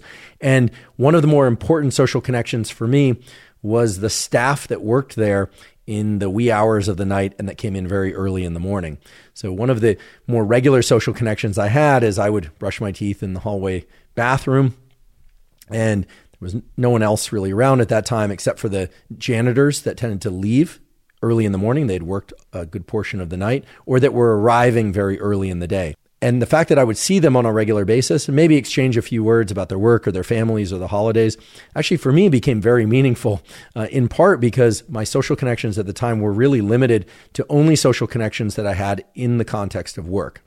Now, some people might look at my schedule at that time and look at my life at that time and say, well, that was very unhealthy. You were lacking in a certain number of ways. But frankly, looking back and at the time, and I know this because I journaled at the time, I was exceedingly happy, at least for that stage of my life. At that stage of my life, I wanted to be focused primarily on doing experiments and immersing myself in my scientific training. And for me, the even seemingly insignificant interactions of talking to the janitor in the morning or some of the other regular staff was not insignificant. In fact, for me, it was very significant. And over the holidays, when their hours were reduced, I actually missed them quite a lot. And even as I talk about this, I can recall the feelings of well-being of just seeing familiar faces. And that brings up an important point, which is there's a quite extensive literature pointing to the fact that when we see faces, especially faces in the morning and in the late afternoon, there is a positive impact on the emotional circuitry, or I should say the circuitry of the brain that underlies emotional well-being. And that shouldn't come as surprising. We as old world primates, much like other primates, are very dependent on faces and facial expressions in terms of registering our own place in life and our emotional state. Now, the origins of this are many. In particular, we have a brain area. It's actually called the fusiform face gyrus. This is an area of the brain that was largely discovered by a woman by Nancy Kanwisher at MIT. And the Kanwisher lab has done extensive work showing that this brain area that's dedicated to the processing of faces, and not just faces in real life, but faces on computer screens and elsewhere, are intimately tied to areas of the brain that are associated with emotionality. That's actually work from another laboratory, Doris Tsau's laboratory at Caltech, now at UC Berkeley, has shown that this face processing area in the brain in both non-human primates and primates is directly linked to the areas of our brain that associate with anxiety and fear, but also areas of the brain that are associated with well-being. So it comes as no surprise that when we see faces, in particular friendly faces, even if we have just brief interactions with those faces, and even if no words are exchanged, that creates this sense of social bond, and it creates a sense of predictability. And I raise this again because I think a lot of people think that social connection always has to come in the form of close friendships, which of course are wonderful, or close romantic relationships, which of course are wonderful, or close family relationships, which of course are wonderful. But as we'll soon discuss in our model of happiness, or how to achieve happiness based on the scientific literature in a few minutes, social connection can and should come in various forms. And when I say various forms, I mean forms of brief interaction, more superficial interaction, and forms of deeper interaction. All of those are relevant to our states of happiness. And there's research to support that daily interactions with somebody at a cafe, or just a brief hello or a smile, provided that we are both present, or we make the effort to be present to those interactions, however brief they are, can have a positive effect on people's overall well-being, and not just in that moment, but consistently. Evidenced by the fact, I think, that when I look back on those years of working long hours in the laboratory and essentially restricting myself either to exercising, sleeping, eating, or working, again, that's what I wanted at that stage of my life, certainly not the way I live my life now, but that's what I wanted at that stage of my life, that even those seemingly insignificant social interactions were important to me and had a potent impact on increasing my level of happiness, and frankly still do, and I feel that right now. That said, I think all of us can appreciate the immense value of social connection that is of the more long-lasting and, for lack of a better word, richer type, whether or not that is with siblings or with parents or with friends or with romantic partners. For that reason, I want to emphasize a little bit about what constitutes connection and what constitutes social connection. There are basically two forms of social connection that have been studied, and I'll review both as it relates to increasing our levels of happiness. And the first one is presence and eye contact, and the second is physical contact. So in terms of presence and eye contact, there's been a lot of studies about whether or not people exchange direct eye contact during conversation or not, dictating whether or not each individual in that interaction feels as if they had a connection. Now, again, keep in mind that while we think of connection as relating to some deep or meaningful conversation, and oftentimes that can be the case, think, for instance, an excellent therapist-patient relationship, or an excellent romantic relationship, or an excellent friendship where you really feel heard and understood, or at least to the extent that people are willing to explore certain topics with you. You're willing to hear them and listen really carefully for what they're saying, and they're willing to hear and listen to what you're saying in an attempt to understand. That certainly can enhance the sense of social connection, leading to what people would call social bonds, leading to increased happiness. But eye contact is also known to be an important feature. The thing about eye contact is that most people assume that a lot of eye contact, and in fact, ongoing eye contact, is critical to a sense of connection. And in fact, that's not the case. There's a recent paper that I find really interesting that was published in Proceedings of the National Academy of Sciences in 2021. And the title of this paper is "Eye Contact Marks the Rise and Fall of Shared Attention in Conversation." I find this paper interesting for a number of reasons. First of all, my laboratory works on internal states and vision, so it relates directly to the work that my laboratory does, but also that it violates what I thought was a general rule of social connection, which is this idea that two people need to be focused on one another, that is, looking at one another directly and fairly consistently throughout a conversation in order for the feeling of connection to emerge. But it turns out that's not the case. And in fact, just to give you the takeaway, and then I'll flesh it out a little bit with some data, eye contact, or I should say mutual eye contact, so two people registering the presence of the other person, looking at them. You're looking at me and I'm looking at you. If you're watching this on YouTube, then perhaps we are actually doing this at that moment. And if you're listening, just know that I'm looking directly into the camera as I'm saying this at this moment. If we were to be looking directly at one another, that, it turns out, signals the next step, which is that it's very likely that we will each both look away. And that turns out to be a way in which we set and reset attention continually during conversation. So again, I really like this study because of the high fidelity, the high temporal precision, that is the precision over time at which they looked at eye contact and engagement of attention between individuals. And they did this by looking at things like pupil size and, of course, where the eyes were looking and so on and so forth. The basic takeaway of this study was the following, and here I'm quoting from the study, quote, "Rather than maximizing shared attention, good conversation may require shifts in and out of shared states accompanied by eye contact." So what this basically says is that when two people are involved in a very, let's call it an intimate conversation, but the word intimate should not be misconstrued to mean something about intimacy or sexual intimacy or physical intimacy. Just a conversation in which both people feel present to the conversation and focused on that conversation and its contents only. The tendency is for people to take turns talking, although sometimes, depending on the individuals, they might interrupt more or less. Again, interrupting can be a sign of interest. It doesn't always have to be rude, by the way. But they're sharing information, hopefully about a common topic or set of topics. They will, at some moment, look at one another. That's what the study shows. And that after briefly gazing directly at one another, attention peaks, and then they will look away and attention will get reduced. And then the conversation consists of a series of focusing back on one another with their eyes and then focusing on and focusing off. And those mutual eye contact moments actually predict the breaking of attention. So it's this ramping up of attention and breaking of attention, ramping of attention and breaking of attention. I think these are important results because they violate this stereotype or assumption that deep social connection of the sort leading to happiness always involves ongoing eye contact or ongoing focus.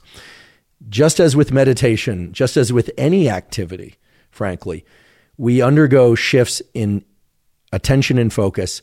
That is, focus ramps up and then it breaks and then it re-engages. It ramps up, it breaks, and then it re-engages. And that, it turns out, is the basis of in-depth connected conversation. So for those of you that are interested in creating social connection in any context, and in particular for the sake of increasing happiness, because it's very clear that social connections, even if they are fairly superficial social connections, can increase our sense of happiness. Seeing faces is important. Ideally faces in person, although I suppose these days over Zoom or over other screen type medium would be a close second. But the point is that if you want to increase happiness, you need to have quality social connections. And if you want to have quality social connections, you need to be present and engage in those social connections. And that requires a viewing of each other's faces, ideally, which is not to say that a phone call or text exchange can't be meaningful, but that faces are really the most powerful way to engage in social contact, and that eye contact, not consistent eye contact, but eye contact of the sort that builds up and then breaks and builds up and breaks across the interaction, is going to be the best way that we are aware of to feel that one had a real connection. This should also remove any pressure that you might feel to constantly look at somebody or to be completely eyes open, staring at them without blinking or diverting your attention at any point during a conversation. This also, frankly, is an opportunity where if somebody says, hey, you're not paying attention because you look away, that you may actually be engaging in what is the more typical form of healthy connection. I talked about this long ago in an episode about focus. It turns out when we are listening very intently to somebody and trying to remember the information they're telling us, we will often close our eyes. And that's not a form of lack of attention. That's actually a form of attending in, because we have so much of our brain devoted to vision. More than 40% of our brain is devoted to vision in some way or another. When we close our eyes, we can actually devote more attentional resources to remembering the specifics of what people are telling us. But again, please don't go through conversations with your eyes closed the entire time. I think that would certainly not be conducive to building social connection. So we know that faces are important for social connection as it relates to synthetic happiness. And we know that eye contact is really important for building social connection. Physical contact is also important for social connection, and not just romantic or sexual type connection. In fact, there's a form of physical connection that is present in other primates In fact, it's present, as far as we know, in all mammals and is also very much a feature of the human nervous system. And that's something called allogrooming. I have to imagine that most people probably haven't heard of allogrooming. The reason I'm bringing up allogrooming is that it stems from a fairly extensive literature about the pro-social, pro-happiness effects of pets on humans. In fact, if you want to read up on this, there is a paper out of Yale University on this topic that was published in 2018. The title of the paper is The Influence of Interactions with Dogs on Affect, aka emotion, anxiety, and arousal in children. And it references some other studies that were performed on humans. And the basic takeaway is that these so-called AAAs, animal-assisted activities, represent a really potent way to increase people, including children's, feelings of well-being. Now, what's interesting about this to me is that dogs themselves don't really have to do much except be present in the room in order for these positive effects, that is, the reductions in anxiety, increases in happiness, et cetera, to occur. And in fact, they can be very, very brief.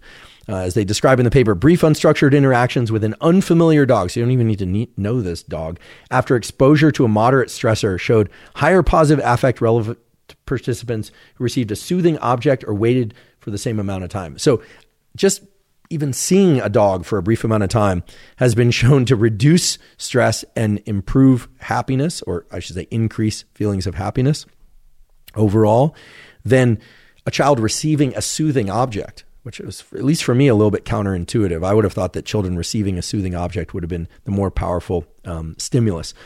But in fact, it wasn't, at least not in this study. The real question I think we should be asking ourselves is, what is it about interactions with others and with other animals that could potentially have this pro-social happiness enhancing effect?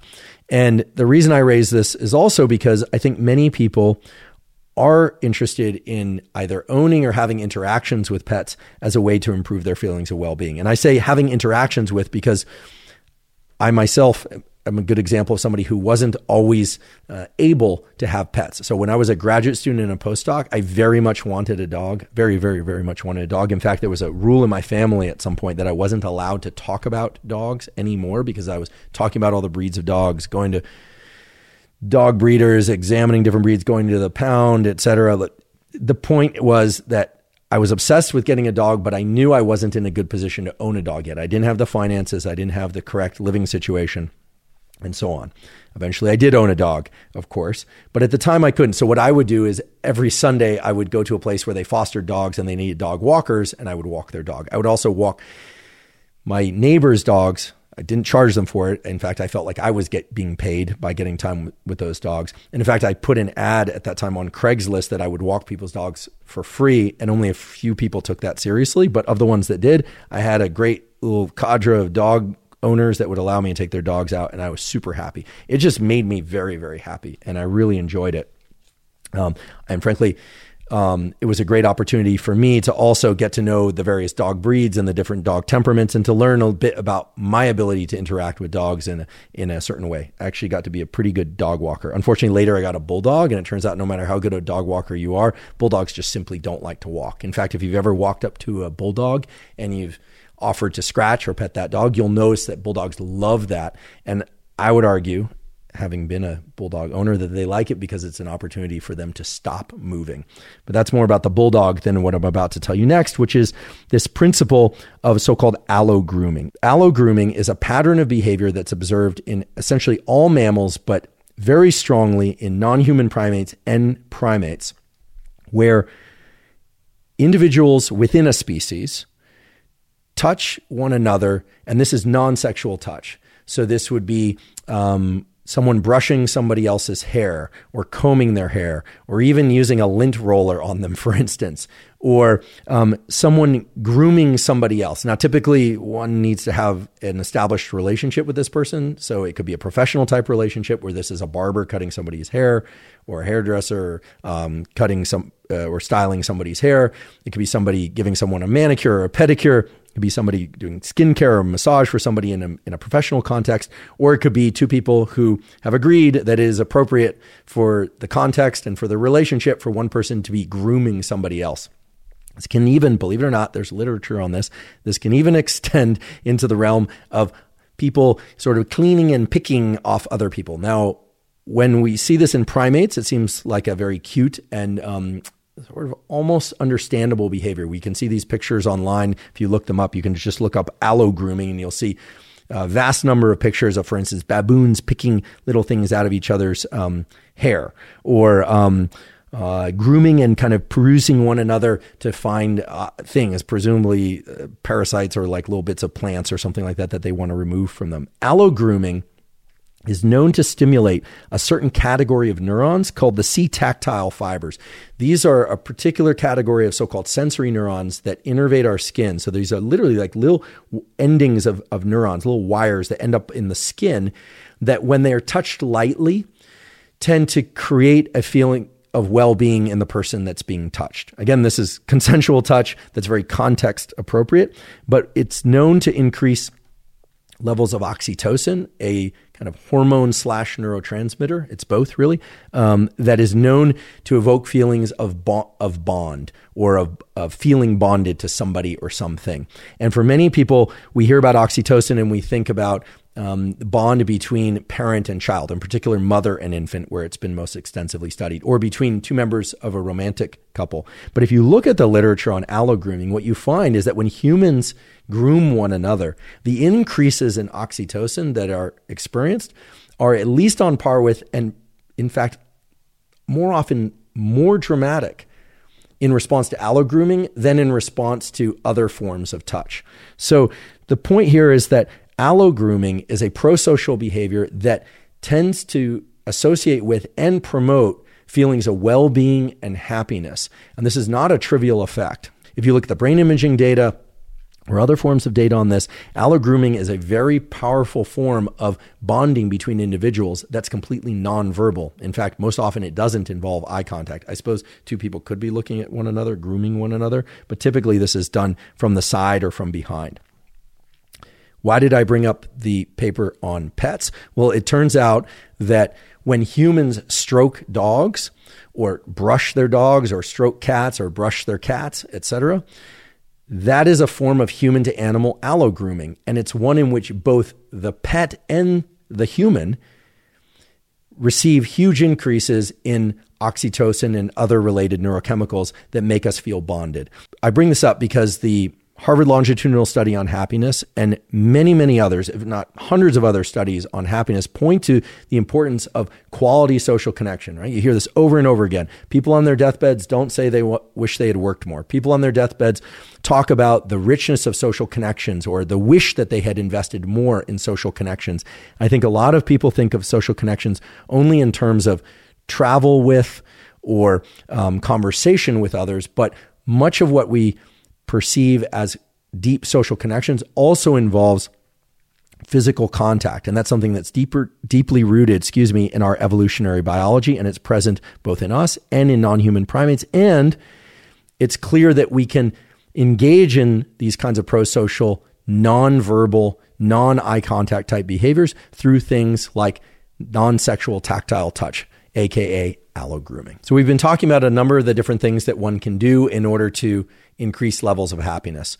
And certainly before we conclude today, I'm going to touch back into not just synthetic happiness and the various things we can do, such as prosocial spending, allogrooming, social connection, etc., but also things related to happiness that involve focus on vocation and work and pursuit of goals. Because as I mentioned at the beginning, those are also critical to increasing our state of happiness and certainly our state of security and the feeling that we can provide for ourselves and perhaps for others as well. So we will talk about that.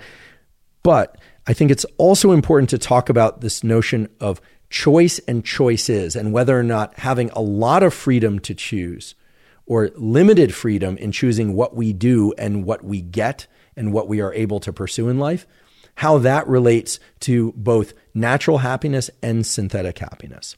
Dan Gilbert and others have explored this issue of freedom of choice and how it relates to happiness.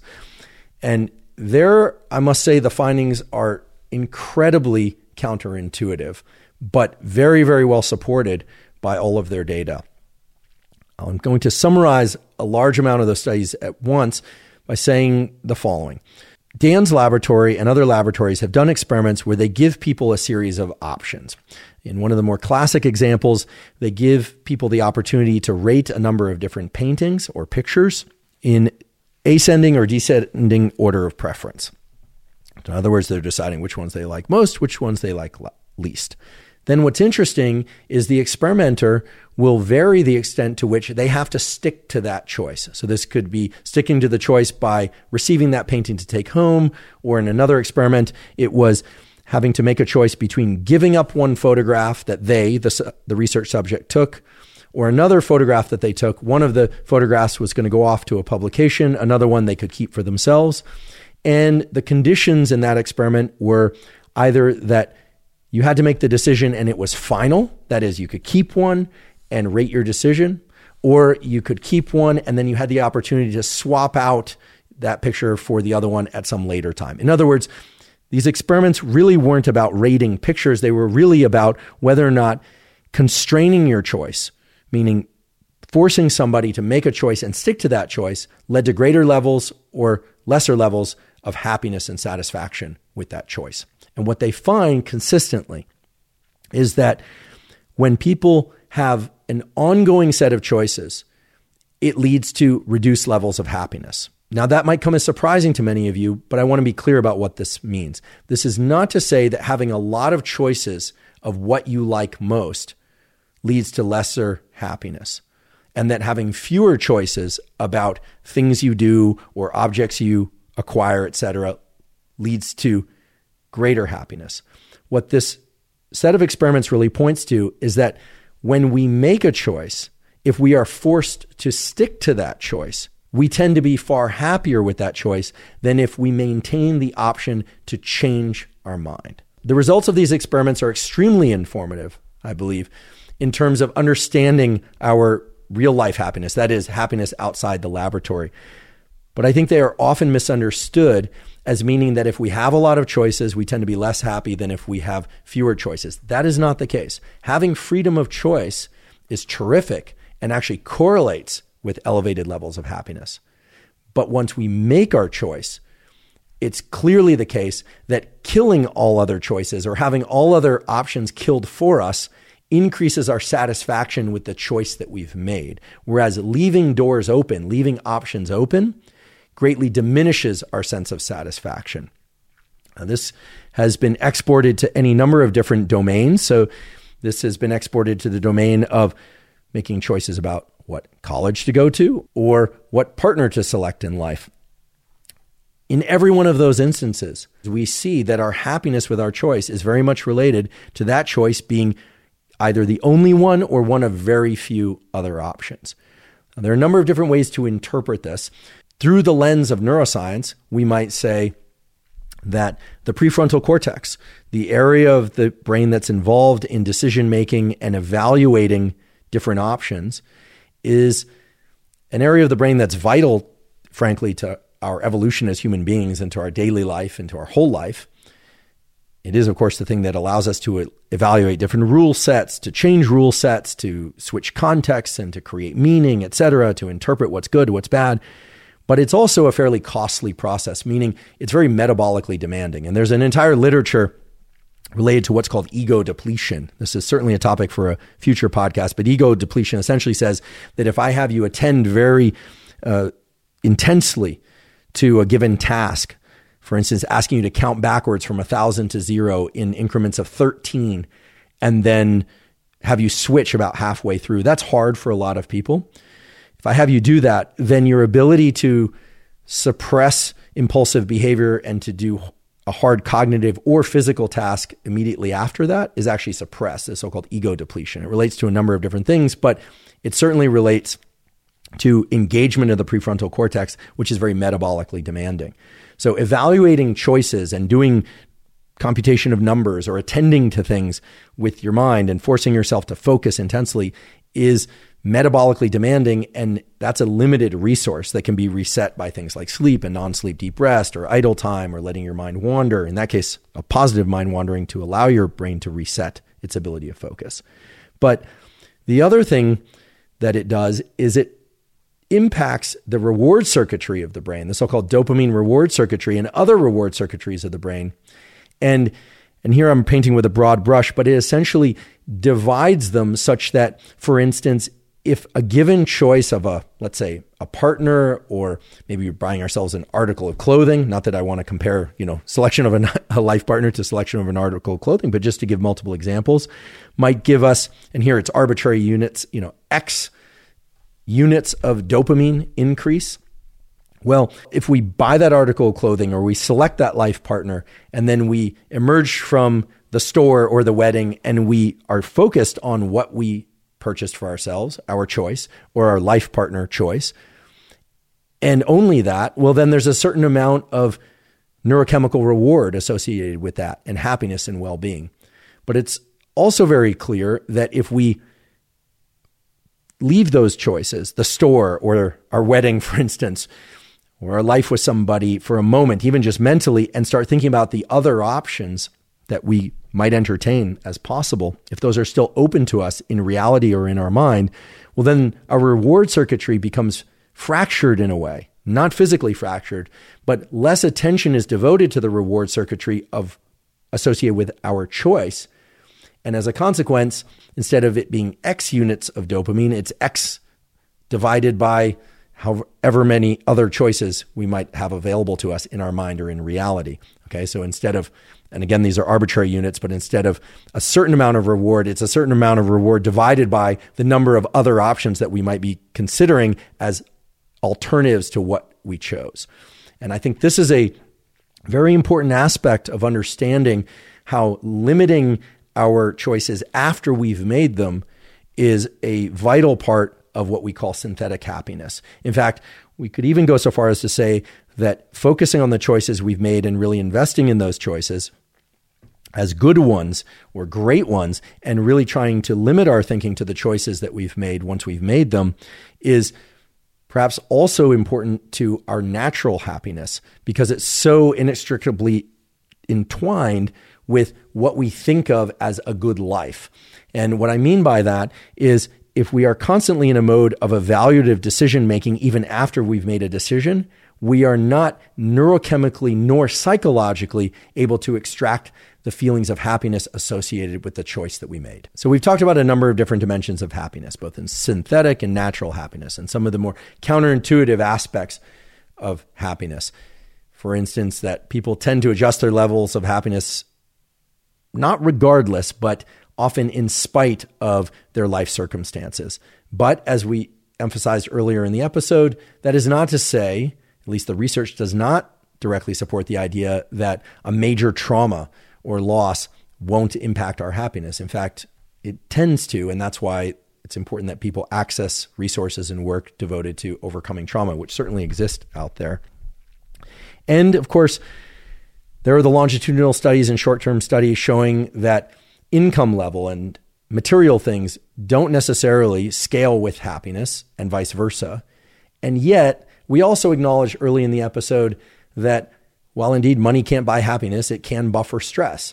And while work doesn't necessarily bring happiness per se, work can bring a tremendous feeling of meaning and resources, which can then put you into contexts in which things like pro-social contact and enhanced bonds and caretaking of others and their of you can be enhanced. So it would be unfair and in fact inaccurate to simply view happiness through the lens of money doesn't matter, it's all about social connection, and so on and so forth.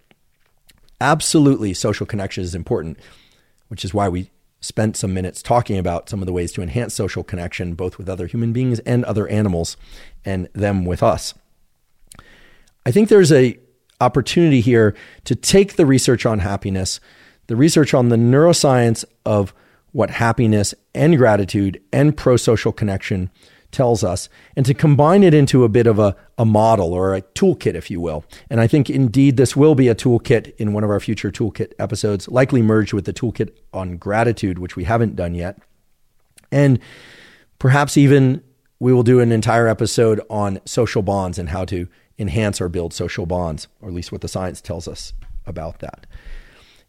If we take a step back and we look at the concept of happiness, we can make a couple of absolute statements. That is, statements that I think very few people, if any, would contest. First of all, there's no single molecule or chemical associated with happiness, but that the chemical milieu of the brain and body is important for setting the stage or the opportunity for happiness. Hence, why there are treatments aimed at alleviating depression or mania that target certain neurochemical systems and hormone systems.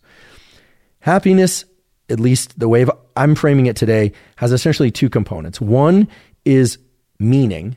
That is, what sort of meaning do certain types of interactions or behaviors, could be work, could be social interactions, etc., carry for us? And nested in that is this concept of connection. And we talked a bit about tools for enhancing connection. Things like eye contact, but not constant eye contact. Things like being very present to a conversation or an activity that you're engaging in. Remember, we talked about the paper, A Distracted Mind is an Unhappy Mind, the paper published in Science. And we talked about the study also published in Science in which giving money, but also knowing how that money has positively impacted others, leads to this feeling of pro-social connection and happiness in the giver and in the receiver. And I should mention again that it's not just the giving of money, but also the giving of effort and time and attention that can have similar effects. So we have meaning and connection and a number of different ways to access those. And then we have this axis that I'm referring to as performance and resources. And I'm talking about performance and resources as it relates to natural happiness, not synthetic happiness, but natural happiness, because we would be wrong, I believe, if we were to say that income doesn't matter. I think it's fair to say, based on the research, that income matters, and income that can cover costs of living, plus that includes some buffer. And what do I mean by buffer? I mean buffer to the anxiety that circumstances might change is important. Now, that's going to vary from person to person, meaning some people will be perfectly happy making $1 more than their absolute cost of living every month. Other people will require a more substantial buffer in order to protect them against the negative psychological effects of worrying about, for instance, inflation, or worrying that they might lose their job. And this is why I think most people recommend having, if possible, some buffer in their bank account that could cover 2 or 3 or maybe even 6 or maybe even 12 months of living expenses were they to lose their job or something catastrophic happened to them. So if we're going to talk about happiness, I think it's only fair, only accurate, and frankly, only respectful to talk about living requirements and cost of living requirements that includes this sort of buffer, and that buffer to anxiety is going to vary depending on how anxious somebody gets about the possibility of catastrophic things happening to them, like losing their job or their rent going up or doubling. And here I'm talking about hypotheticals, but I think we all know people, and perhaps ourselves have experienced those kinds of circumstances. So when we talk about happiness, we absolutely need to think about resources, and we also need to think about performance. I think we would be completely inaccurate if we simply said, any work leading to any outcomes, any effort, regardless of whether or not it gets you an A in school or an F in school, isn't going to impact your happiness. I don't think anyone would agree with that. And yet, if you look at the major takeaways, at least as they are communicated, typically in the public sphere around the longitudinal and short-term studies of happiness, the takeaway generally is more focused on social connection and how money is not important. I don't think anyone that's saying that actually means that income that can cover your expenses plus some buffer isn't important, but it's often not stated. So if we were to come up with a general model of happiness that includes various tools for how to increase our levels of happiness, I think it's only fair to include both natural and synthetic forms of happiness and to pursue both natural and synthetic happiness. Just to remind you, natural happiness is the kind of happiness that we associate with obtaining something, either by effort or because it was given to us. Although I definitely want to highlight the fact that receiving things that don't require much reward in order to receive them over time can be detrimental to our dopamine system. That's an important aside. The other form of happiness is the form of happiness that we call synthetic happiness, which is, for instance, focusing on social connection. And we talked about ways to do that.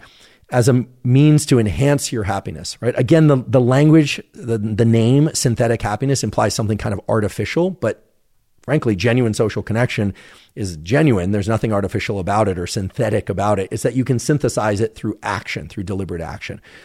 Likewise, being focused or encouraging yourself, working on being focused on whatever activities you happen to be engaged in, positive or negative, is known to increase your levels of happiness. Again, this is a form of synthetic happiness. You're not obtaining anything new or additional as a consequence of this. It's entirely internal, right? There's no external reward. There isn't more money that arrives with this or a better grade. Although I would make the argument that if you are present to the work you're doing in any context, physical or mental work, it's very likely that you are going to perform better at that work. So we have natural happiness and synthetic happiness, and both of them require our attention and effort. And in fact, if we were to draw a link between natural and synthetic happiness, it really is this concept of presence, of really being focused on what we're doing that's most likely to lead to the outcomes that we want, both externally in terms of receiving monetary rewards or grades or praise or whatever it is that you happen to be pursuing out there, resources of some kind, and presence and striving to be present when in the pursuit of so-called synthetic happiness in the form of social connection or in the form of really focusing on the choice that you've made and making the best of that choice, especially since you made that choice in a way that you deemed best at the time. Well, that also is known to increase your overall levels of happiness. So if an ability to focus and attend to things deeply is really what's most important and really acts as the greatest lever for both natural and synthetic happiness, well then tools like a 5-minute daily meditation or a 13-minute a day meditation, as well as tools that allow us to get excellent sleep every night, which of course sets the basis for attention during the day. If you've ever had a poor night's sleep, then you are very familiar with how hard it is to focus the following day, at least for long periods of time. But building our capacity to focus through a focusing exercise, which again is often called meditation, but is really simply just a focusing and perceptual exercise, that's going to create an outsized effect on all the aspects, all the behaviors that we know feed into creating natural and synthetic happiness. And so it's really fair to say that our ability to attend and focus really equates to happiness. So as is often typical of this podcast, today we've talked a lot about the various aspects of the science of happiness, including the different forms of happiness and tools to access those different forms of happiness.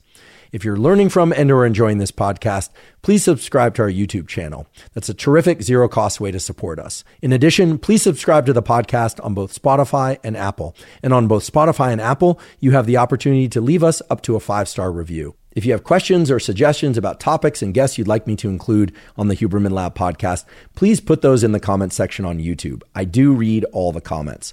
In addition, please check out the sponsors mentioned at the beginning of today's episode. That's the best way to support this podcast. The Huberman Lab also has a zero-cost newsletter that you can access. It includes summaries of podcast episodes, as well as summaries of various protocols for mental health, physical health, and performance. You can sign up for the newsletter by going to hubermanlab.com, going to the menu, and look for the Neural Network newsletter sign up. You just provide your email, and I assure you we do not share your email with anybody. And again, it's completely zero cost. Again, go to hubermanlab.com and sign up for the Neural Network newsletter. And if you're not already following us on social media, we are Huberman Lab on Instagram, Huberman Lab on Twitter, and Huberman Lab on Facebook. And at all of those sites, I provide science and science-related tools for mental health, physical health, and performance, some of which overlap with information covered on the Huberman Lab podcast, but often which is distinct from information covered on the Huberman Lab podcast. So again, that's Huberman Lab on Instagram, Twitter, and Facebook. Once again, thank you for joining me for today's discussion about the science of happiness and tools for increasing your happiness. And as always, thank you for your interest in science.